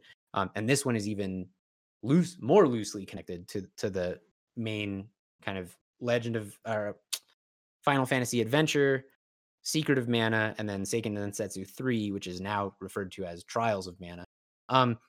And Legend of Mana, it's a weird game, but I love it. It's got an incredible soundtrack by Yoko Shimomura, who did Mario RPG. She did Street Fighter 2. She's just one of the best video game composers of all time. And it's got a cute anime style. It's a hack and slash game. The combat is unnecessarily deep because it's so easy, but there's so much that you can do with it. But it's a cute little game. It's got a special place in my heart. I think that a lot of people are happy with this announcement because it does seem kind of out of nowhere. I was definitely taken back or taken by surprise by this. And this is like So an HD remaster, right? Like they don't. yes, Not like a So full it's remake. yeah, it's weird because it looks like they've redrawn all of the environmental assets or maybe rescanned them into the game. Because the original game was all hand drawn environments. But the sprites don't look like they're high res. The sprites are still a little bit pixelated, but the environments look high res. So kind of an interesting contrast there. But it looks like a very faithful remake. I'm very, very excited to get my hands on it. That's coming to Switch. I think it's coming to everything.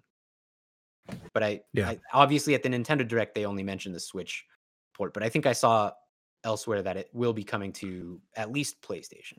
Yeah, I think it's gonna be Steam. Okay. Most of that Square stuff, they just put it out on everything. Yeah. So Mana, I'm very excited about that.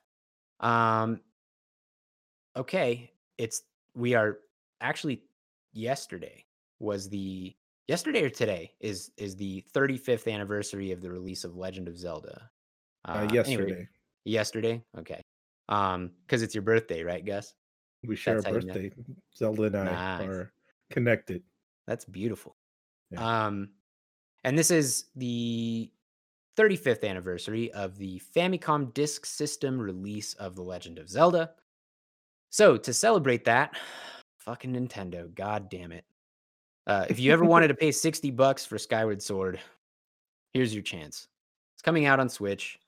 I don't like Skyward Sword. I think maybe some people like it. I was pretty much. I don't think I ever want to play that game again. It's a game that originally came out on Wii and almost felt like just a way that Nintendo could make use of the Wii Motion Plus, which was a pack-in, I believe, with Skyward Sword originally. Yeah. One thing I will say that I am happy with Nintendo for doing is that they have made it so that you can play it with just traditional gamepad controls, analog sticks and buttons. I think that's a good move because I think this game fucking sucks when you try to play it with the motion controls. And doing that with the Wii, or I was going to call them the Wii modes, doing that with the Joy Cons does not seem fun. So I'm happy that they made that decision. That being said, I don't think that redeems Skyward Sword in any way. I think that game has way too many problems for me to even want to go back to it. Do you guys like this game? Are you guys excited for Skyward Sword? I don't think it's a god awful game. I don't think it's like irredeemable. There was some dungeons that I actually enjoyed, some puzzles that I actually enjoyed, but it's I think easily my least favorite mainline Zelda game, probably. Yeah. Not even just the 3D ones. I mean, I've they're the some of the DS ones. Like I never played Spirit Tracks, so I don't know about that. But Yeah, me I neither. can't really think of too many Zelda games that I liked less than Skyward Sword. Agreed. So that's coming out. Well, one thing I do want to say that I thought was funny about the announcement was, what's his name? The Zelda The Zelda producer. guy? Yeah. I don't remember. I forgot. But anyways, the guy that came out to introduce Zelda, Skyward Sword, he mentioned that it's like, oh, do you guys know that in Skyward Sword we introduced some of the mechanics that went on to be in Breath of the Wild, like the sprinting and like the stamina paraglider. meter. And that's true. Like that is true. But I was like, dude, the way Skyward Sword influenced Breath of the Wild is that you made this game, and then at least thankfully you learned all the right lessons, and then made Breath of the Wild. Like you did the opposite. So, so that's really the influence of Skyward Sword. That this game had to die so Breath of the Wild could live. Yeah. Yep. That is funny. That's a really funny observation. So yeah, it's coming out. I know that there are fans of Skyward Sword. If you are one of those people, then I'm happy for you. I'm happy for you. You're so cute. Just kidding. I just wish it should have been HD Wind Waker, HD Twilight Princess, HD Skyward Sword. Dude, and then maybe I would have bought it, and maybe I would have given Skyward Sword another shot. Just to now that I have Breath of the Wild, maybe out of curiosity, but I'm not gonna pay $60 for it. Dude, when they just put out Mario 3D All-Stars and gave us 3 of the greatest games of all time. Yeah. What was keeping them from doing that exact same thing to celebrate the 35th anniversary of Zelda? Give us Wind Waker, Twilight Princess, and Skyward Sword. I Money, don't I'm know. guessing, because It's I think we'll see them, but they're going to be separate yeah, and they're all going to yeah, be $60. for sure. Um, okay. So the big announcement, really, the end of Nintendo Direct announcement was Splatoon 3. I don't know if you guys are well, actually, Gus, I know that you are a big Splatoon fan. I, I go ahead. yeah, I'm a big fan of the first Splatoon. Not to say anything about the second one for whatever reason, I never got on that boat. But when I had a Wii U, it didn't have a lot of games coming out. But when I bought Splatoon, I went on a huge trip with that game. Like I was playing that game nonstop. In fact, I want to say that it's one of the shooters of recent years or the last. When I say recent years, I really mean like the last decade. That competitive shooters that I've actually been into. Not to say that other competitive shooters were bad, but I think in my older age, I stopped being so obsessed with like kill death ratios, like KD ratios, and then just trying Mhm. to own everybody and stuff like that. And Splatoon offered me a way to get into this game and not be so obsessed with just like killing the other opponents. Like it's mechanics of just of what's it called, turf war, where you're supposed to ink Yeah. the territory more than the other. It just felt like you're always participating without having to be the guy that's like, on top of the scoreboard every single time. Yeah. So I'm excited for it. I actually bought Splatoon 2 a couple of weeks ago, but I haven't gotten around to playing it. I guess I have a whole year now to play it before Splatoon Yeah. 3. So that's Yeah. Safe buy.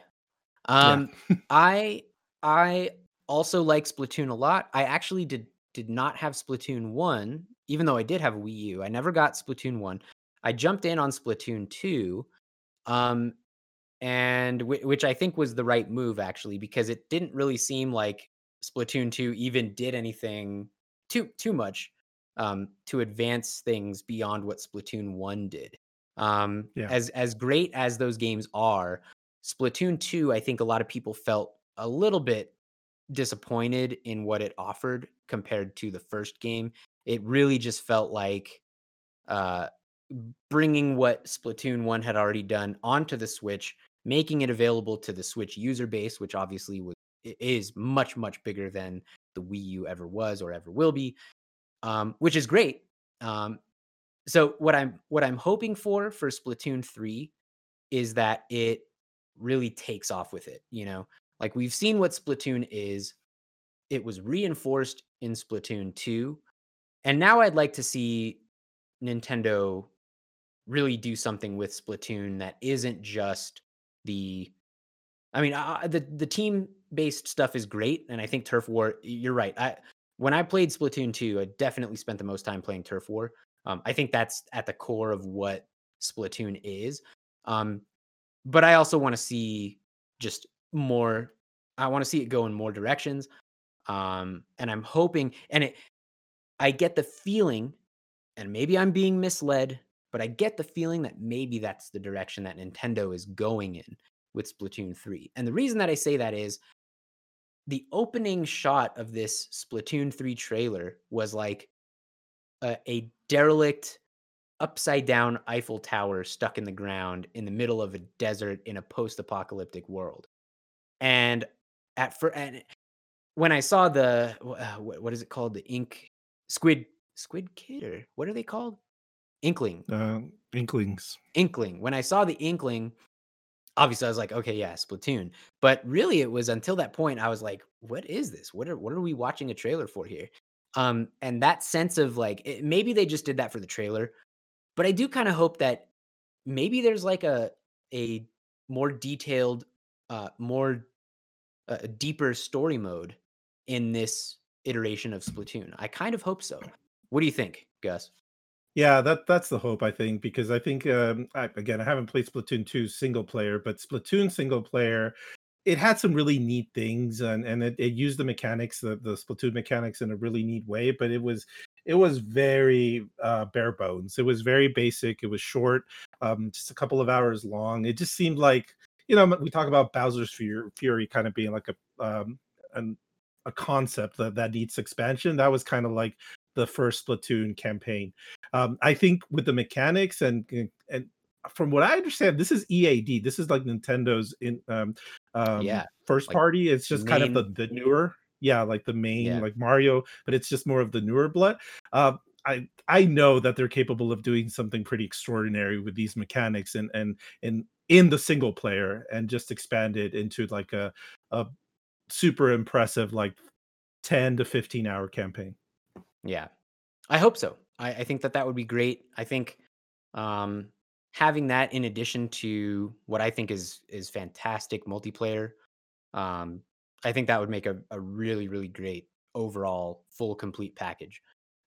So yeah, I'm looking forward to that. A lot of people, myself included, did not realize that Splatoon the series takes place in a post-apocalyptic Earth setting. So that Mhm. was kind of an interesting reveal. But I guess that they've kind of hinted at that, or uh, it's kind of it's been that way since the first Splatoon. But I don't think it was Yeah, front and center until this last trailer. yeah. Um, so yeah, I'm looking forward to that. That was kind of the big, like I said, that and Legend of Mana were kind of the big reveals for me. Daniel, what did you think about the direct overall? I agree that it wasn't. I'm not as familiar with the direct format, but I feel like there was one a couple of years ago that was just a series of bangers. So you remember Donkey Kong being involved a lot? Do you remember that? Um, yeah, I think you're So talking about the E3 one that where Breath of the Wild 2 was announced and like Banjo Uh, Kazooie, and it was just like a lot of big announcements. Like, I think it was like 2 years ago.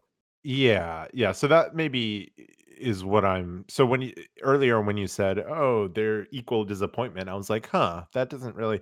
In my mind, that didn't really resonate, just because I remember that is the other one I remember sticking out with, just okay. banger on banger.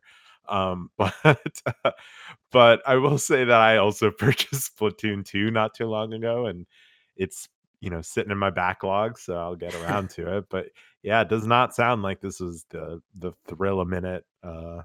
Nintendo Direct, and maybe it was just I don't know, it almost just feels like this was kind of their leftovers after they were just kind of Yeah. like, "Oh, what do we have? Well, let's open up the vault. Well, we got the next Splatoon game, which is the big thing, and we got Skyward Sword." And then, oh yeah, this character from Xenoblade Chronicles. Two. And yeah, and Yeah. they're like, there it is. There's the direct.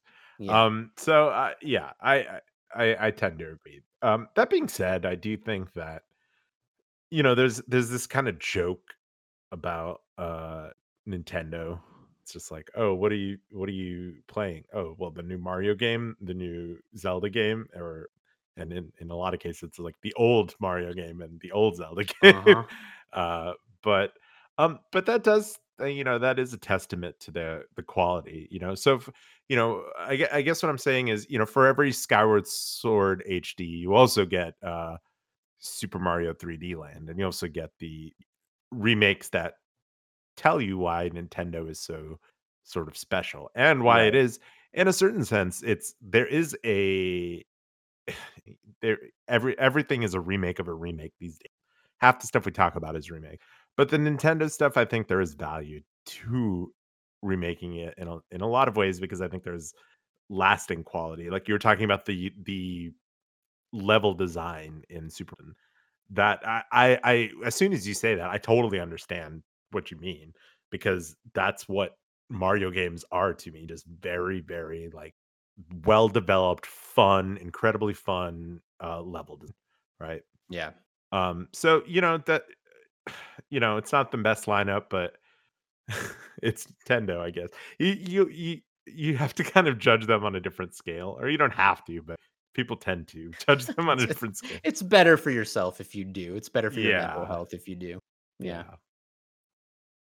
Okay. So that's the Nintendo Direct. All right. Let's move on. It's time to talk about the big one. I've been thinking about this a lot.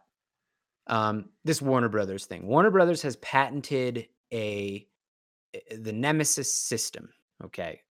Which is a so to restate this, the Nemesis system is featured as one of the main features of the I will call it the Middle Earth Shadow series franchise. These are action games that, in terms of their combat design and I guess exploration or even just their progression.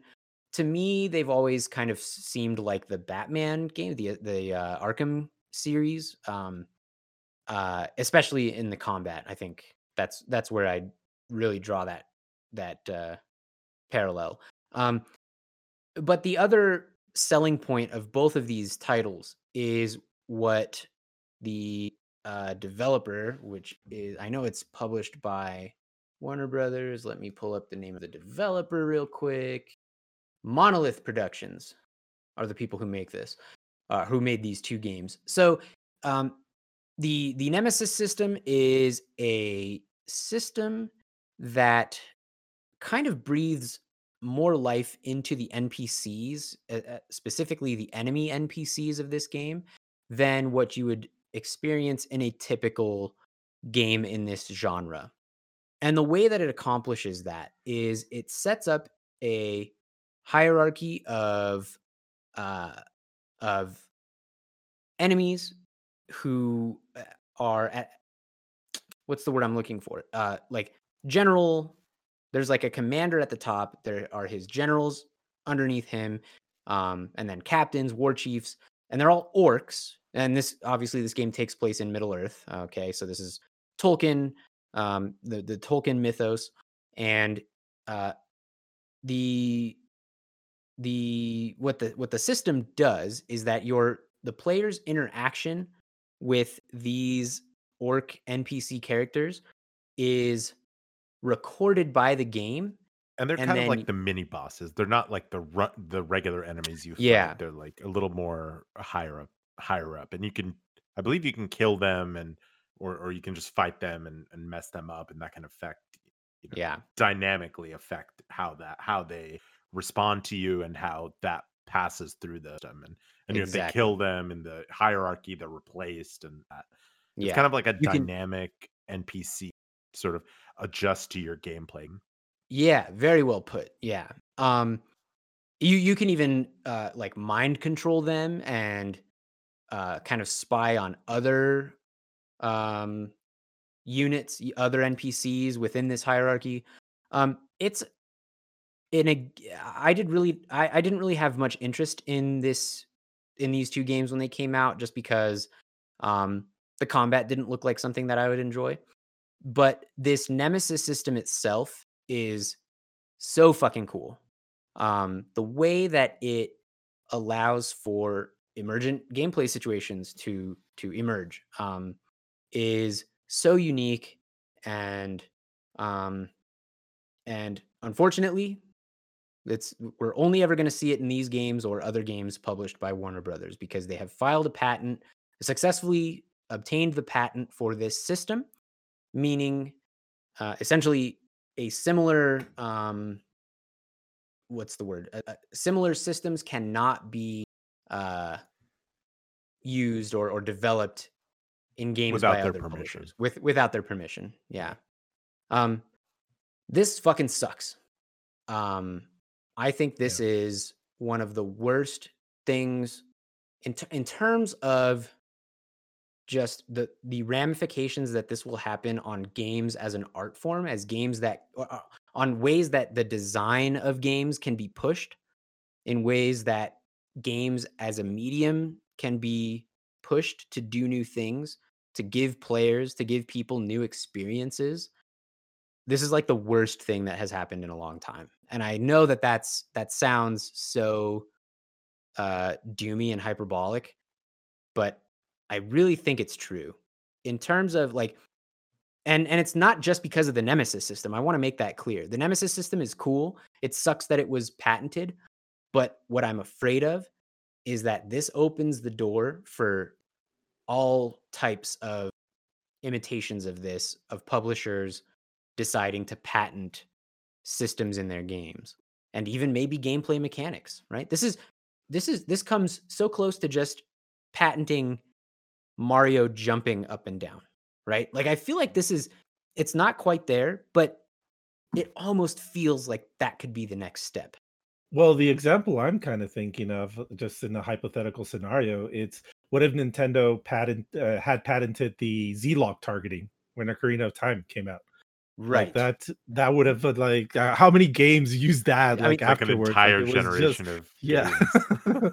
yeah, like like that yeah, would have been we would be living in a different video game reality if that were the case. yeah. So again, I think the Nemesis system is great. I think it's fantastic. I was hoping to see it in more games, and people, when it came out, people were saying this is what we're going to be seeing. I heard it all over the place in games discourse. People were saying now that we've experienced this hierarchical NPC system that reacts to player input dynamically, this is the new this is going to be the hot new shit that we see in every game. And it didn't happen. And whether or not that's because maybe behind the scenes, developers and publishers kind of knew that this was a potentiality. Is that a word? Potentiality? That this was one of the potential outcomes of this. Maybe they knew that Warner Brothers was trying to get this patent, and they shied away from putting a similar system in their own games. I don't know. Yeah. But doesn't matter now because we're definitely never going to see it again, at least in other games outside of Warner Brothers. And I hate to say it, but Warner Brothers isn't publishing any games really that I have interest in. They're definitely not doing. I don't know. I'm saddened by this.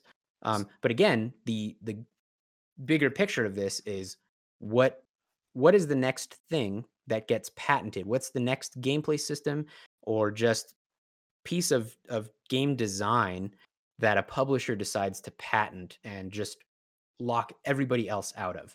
So this is the from the filing, and I know that there's patents are exceedingly complicated, but this is just from a succinct description.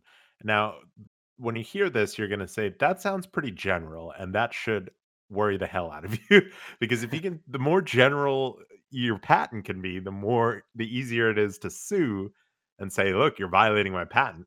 So Right. here it is. A system for managing non-player characters and power centers in a computer game that are based on character hierarchies and individualized correspondence between each character's trait or rank and events that involve other non-player characters or objects.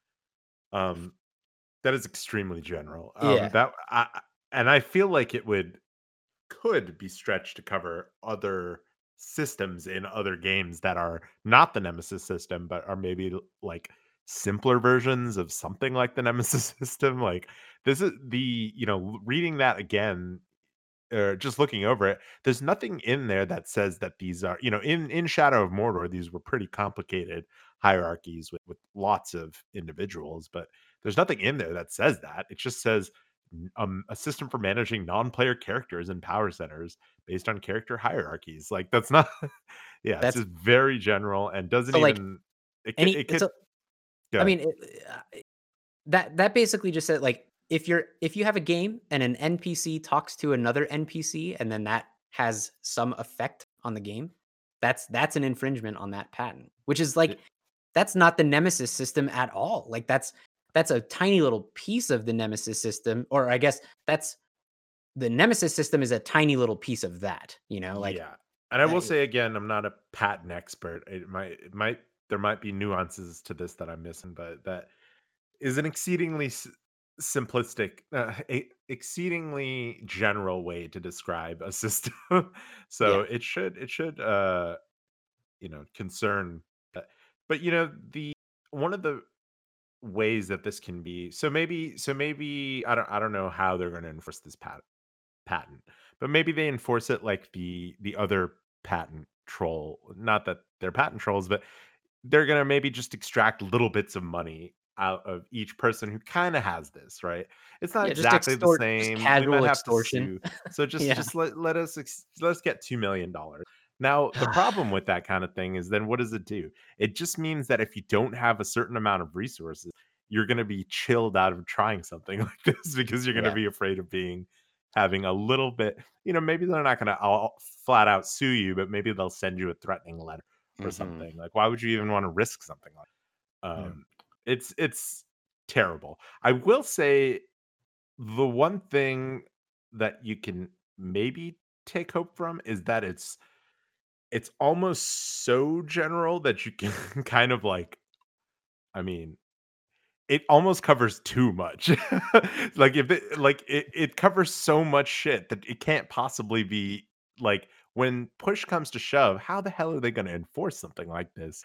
Because if it comes down to it, you can say like, okay, my system is this.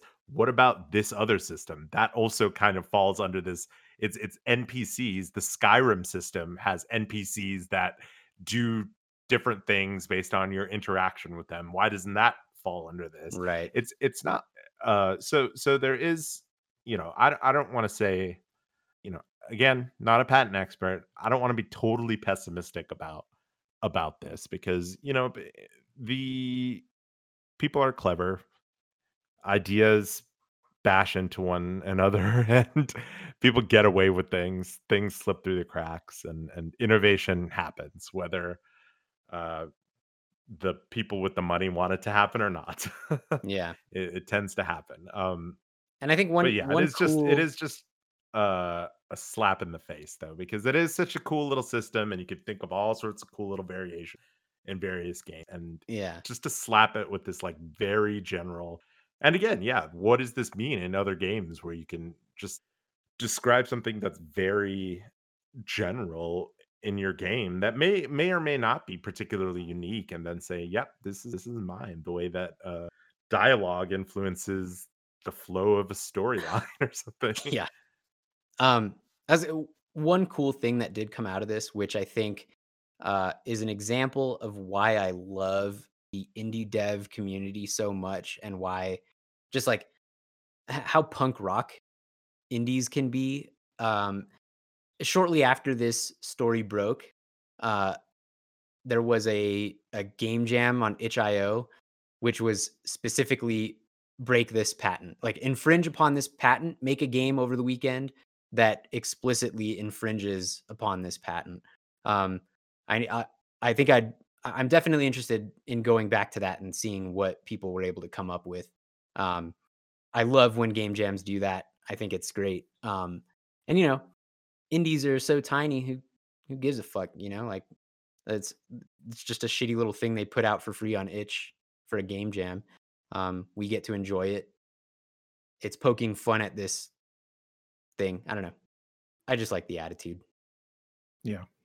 I wanted to mention one of the things that bothers me. I mean, there's a lot of things that bother me about this entire situation, but maybe one of the most ironic things is that if you look at these games, the Shadow of Mordor and Shadow of War games, yes, they have this really cool system in the Nemesis system, and it is new. It's not something we've seen before. But take a look at all the other parts of the game. You already mentioned it, Knack. Like there's some Batman-like elements in the combat. In terms of the exploration, the way you traverse the world, it's an Assassin's Creed game is what it is. I mean, it Right. plays Yeah, exactly like an Assassin's that's Creed right. game. And what I want to say about that is that that's okay. Like it's okay for developers to take some ideas from other developers and then implement their own difference and their own solutions to That's make a different game, and yeah. then somebody That's else how will take the Nemesis system and make a different game. yeah. That is how the industry grows. That's what innovation That's how is. the Like it's art not form all, grows, right? Yeah. yeah, it's not all in a vacuum. And when you have these patents now, you're starting to put like, no, you can't touch this. You can't change our system. It's ours. And I don't even think Warner Brothers has done a whole lot with the. I'm not sure what the improvements are from Shadow of Mordor to Shadow of War, but I don't see this system growing if at the same pace if other developers could take a stab at it. Just like with when I mentioned Breath of the Wild the last episode, it's like I want to see other developers take that and run with it, and it's cool that we're seeing some of that, but I know that there's a developer in the future that's really going to nail it. That's not Nintendo. And with this, that's like there was a developer waiting in the wings that was probably going to nail, even like expand on this concept. That's not Monolith, and we're not going to see that anymore. At least not without some financial consequences, which is, it's just very sad to see, because they took it. This developer and this publisher took advantage of the idea of taking ideas from other developers, and then So, they're just like, no, you can't do this to ours. and to build on that, dude, there's no fucking way that Monolith, what is it again? Monolith Soft? That's a different one. What did I say before? Whatever the Monolith, Yeah, it's Monolith. what was Hmm? just Monolith? Hmm. I imagine the people at Monolith, when they found out that Warner Brothers was doing this, were like sitting amongst themselves just being like, "Are you fucking kidding me? Like, we came up with this thing and fucking Warner Brothers is just gonna, Yeah. like, take it out from under us?" Like, I don't know. I obviously, I don't know that to be factually what the attitude was there, but I can't imagine But you as as a a developer designer, can like, see yourself sitting in that position. yeah, nobody fucking gets into this thinking like, "I'm gonna come up with something that only I can use," like, Yeah. no way. It's just fucking, that's not why people do this. No. Um, You would so love to see your system in another game yeah, improved like, upon, iterated upon. yeah, totally. And I will say that I will say, the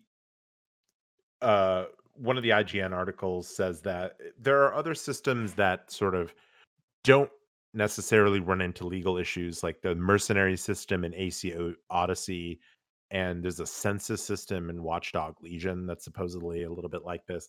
And apparently there's dynamically generated NPCs and social networks, but it's different enough.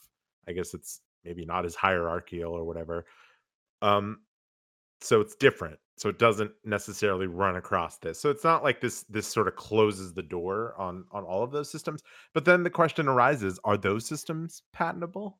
And at that point, like the problem with the patent system isn't necessarily just the patent, each individual patent, it's that it freezes all innovation when you Yeah, are afraid. You're afraid. yep, You're like, why would I even start developing a system? Because it turns out it's a little bit too much like the mercenary system or the census system in Watchdog Legions, and then I'm gonna get a letter or something like that when you take these what are fundamentally mechanical issues, and patent them like that.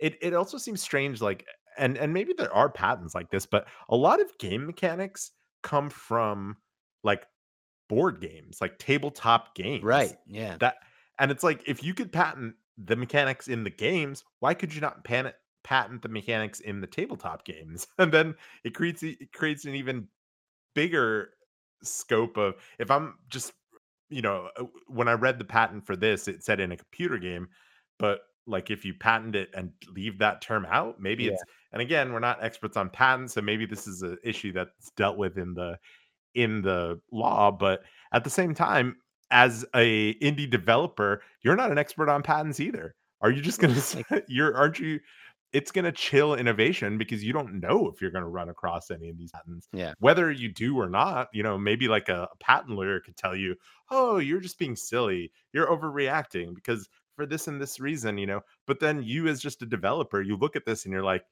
what the hell am I yeah, supposed to do? Like, can I just not make a system like this? And yeah, it's a totally reasonable fear, and I think that amount of that innovation, not the innovation that is killed when X sues Y, or and a game is shut down, or they have to pay 2 million out of their pocket to keep going, but the innovation that never happens yeah, because people are out of just fear, frozen out. Yeah, exactly. Or yeah, or yeah. what if I spend 2 years on this and then I get sued and it's all taken away? 2 years and I'm an indie developer making games in my spare time Right, like with no waiting time for tables and yeah, exactly, yeah, yeah, man. It's so shitty, dude. This is it is. such a shitty fucking thing for Warner Brothers to do, and I hope that there has been enough backlash, and there was. I mean, there was significant backlash to this on Twitter from all over the place. Other developers. I don't know if other publishers went as far as to publicly decry this, but definitely journalists and other independent or individual devs definitely came out uh, to voice their opposition to this. So I hope that Warner Brothers heard that and maybe will understand that they need to back off, but also maybe they understand that they don't need to. I hope that, I mean, that's kind of my fear. Warner Brothers is one of the biggest entertainment corporations on the planet. Um, I imagine that if they feel like they can spend the money to secure this patent, there's a reason for that. Um, so I don't know. It's scary. It sucks. All I can really do is hope that it doesn't inspire copycat, patents to start springing up from other publishers. Well, because So then the fear is, what if I make a system, somebody makes, you know, you're incentivized to run to the patent office, because what if somebody makes a system that's slightly different than yours, enough different that they can patent it, and then you're screwed because yeah. that's your system. And again, I've been working on this game for 2 years. I'm broke. I need this game to sell. You know, it's So it this just incentivizes everybody to try to get a patent so run that out. you're Yeah, not out patented by somebody yeah. else. It's like an arms race for patents. Yeah, it sucks. All right. Um. So with all that being said, I think that that's a good. We'll put a pin in it right there. Um.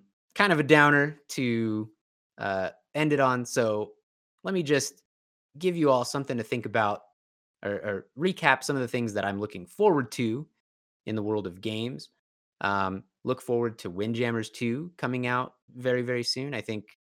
We don't have a date on that one, but it is coming out soon.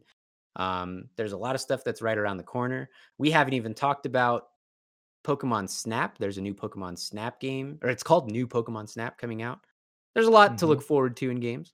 It's not all darkness and grim. Um, but with that, we'll call it a day here on Fuck I Forgot to Save. Dan, thanks for hanging out. Yeah, thank you so much, Knack. Gus, thanks for joining us today. Thank you, Nick. Had a great time. Me too.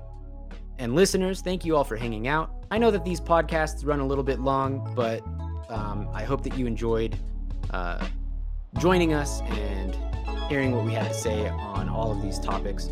And I hope that you will join us again in March, about more or less a month from now, for the next episode of Fuck I Forgot to Save. Thanks, and we'll see you next time.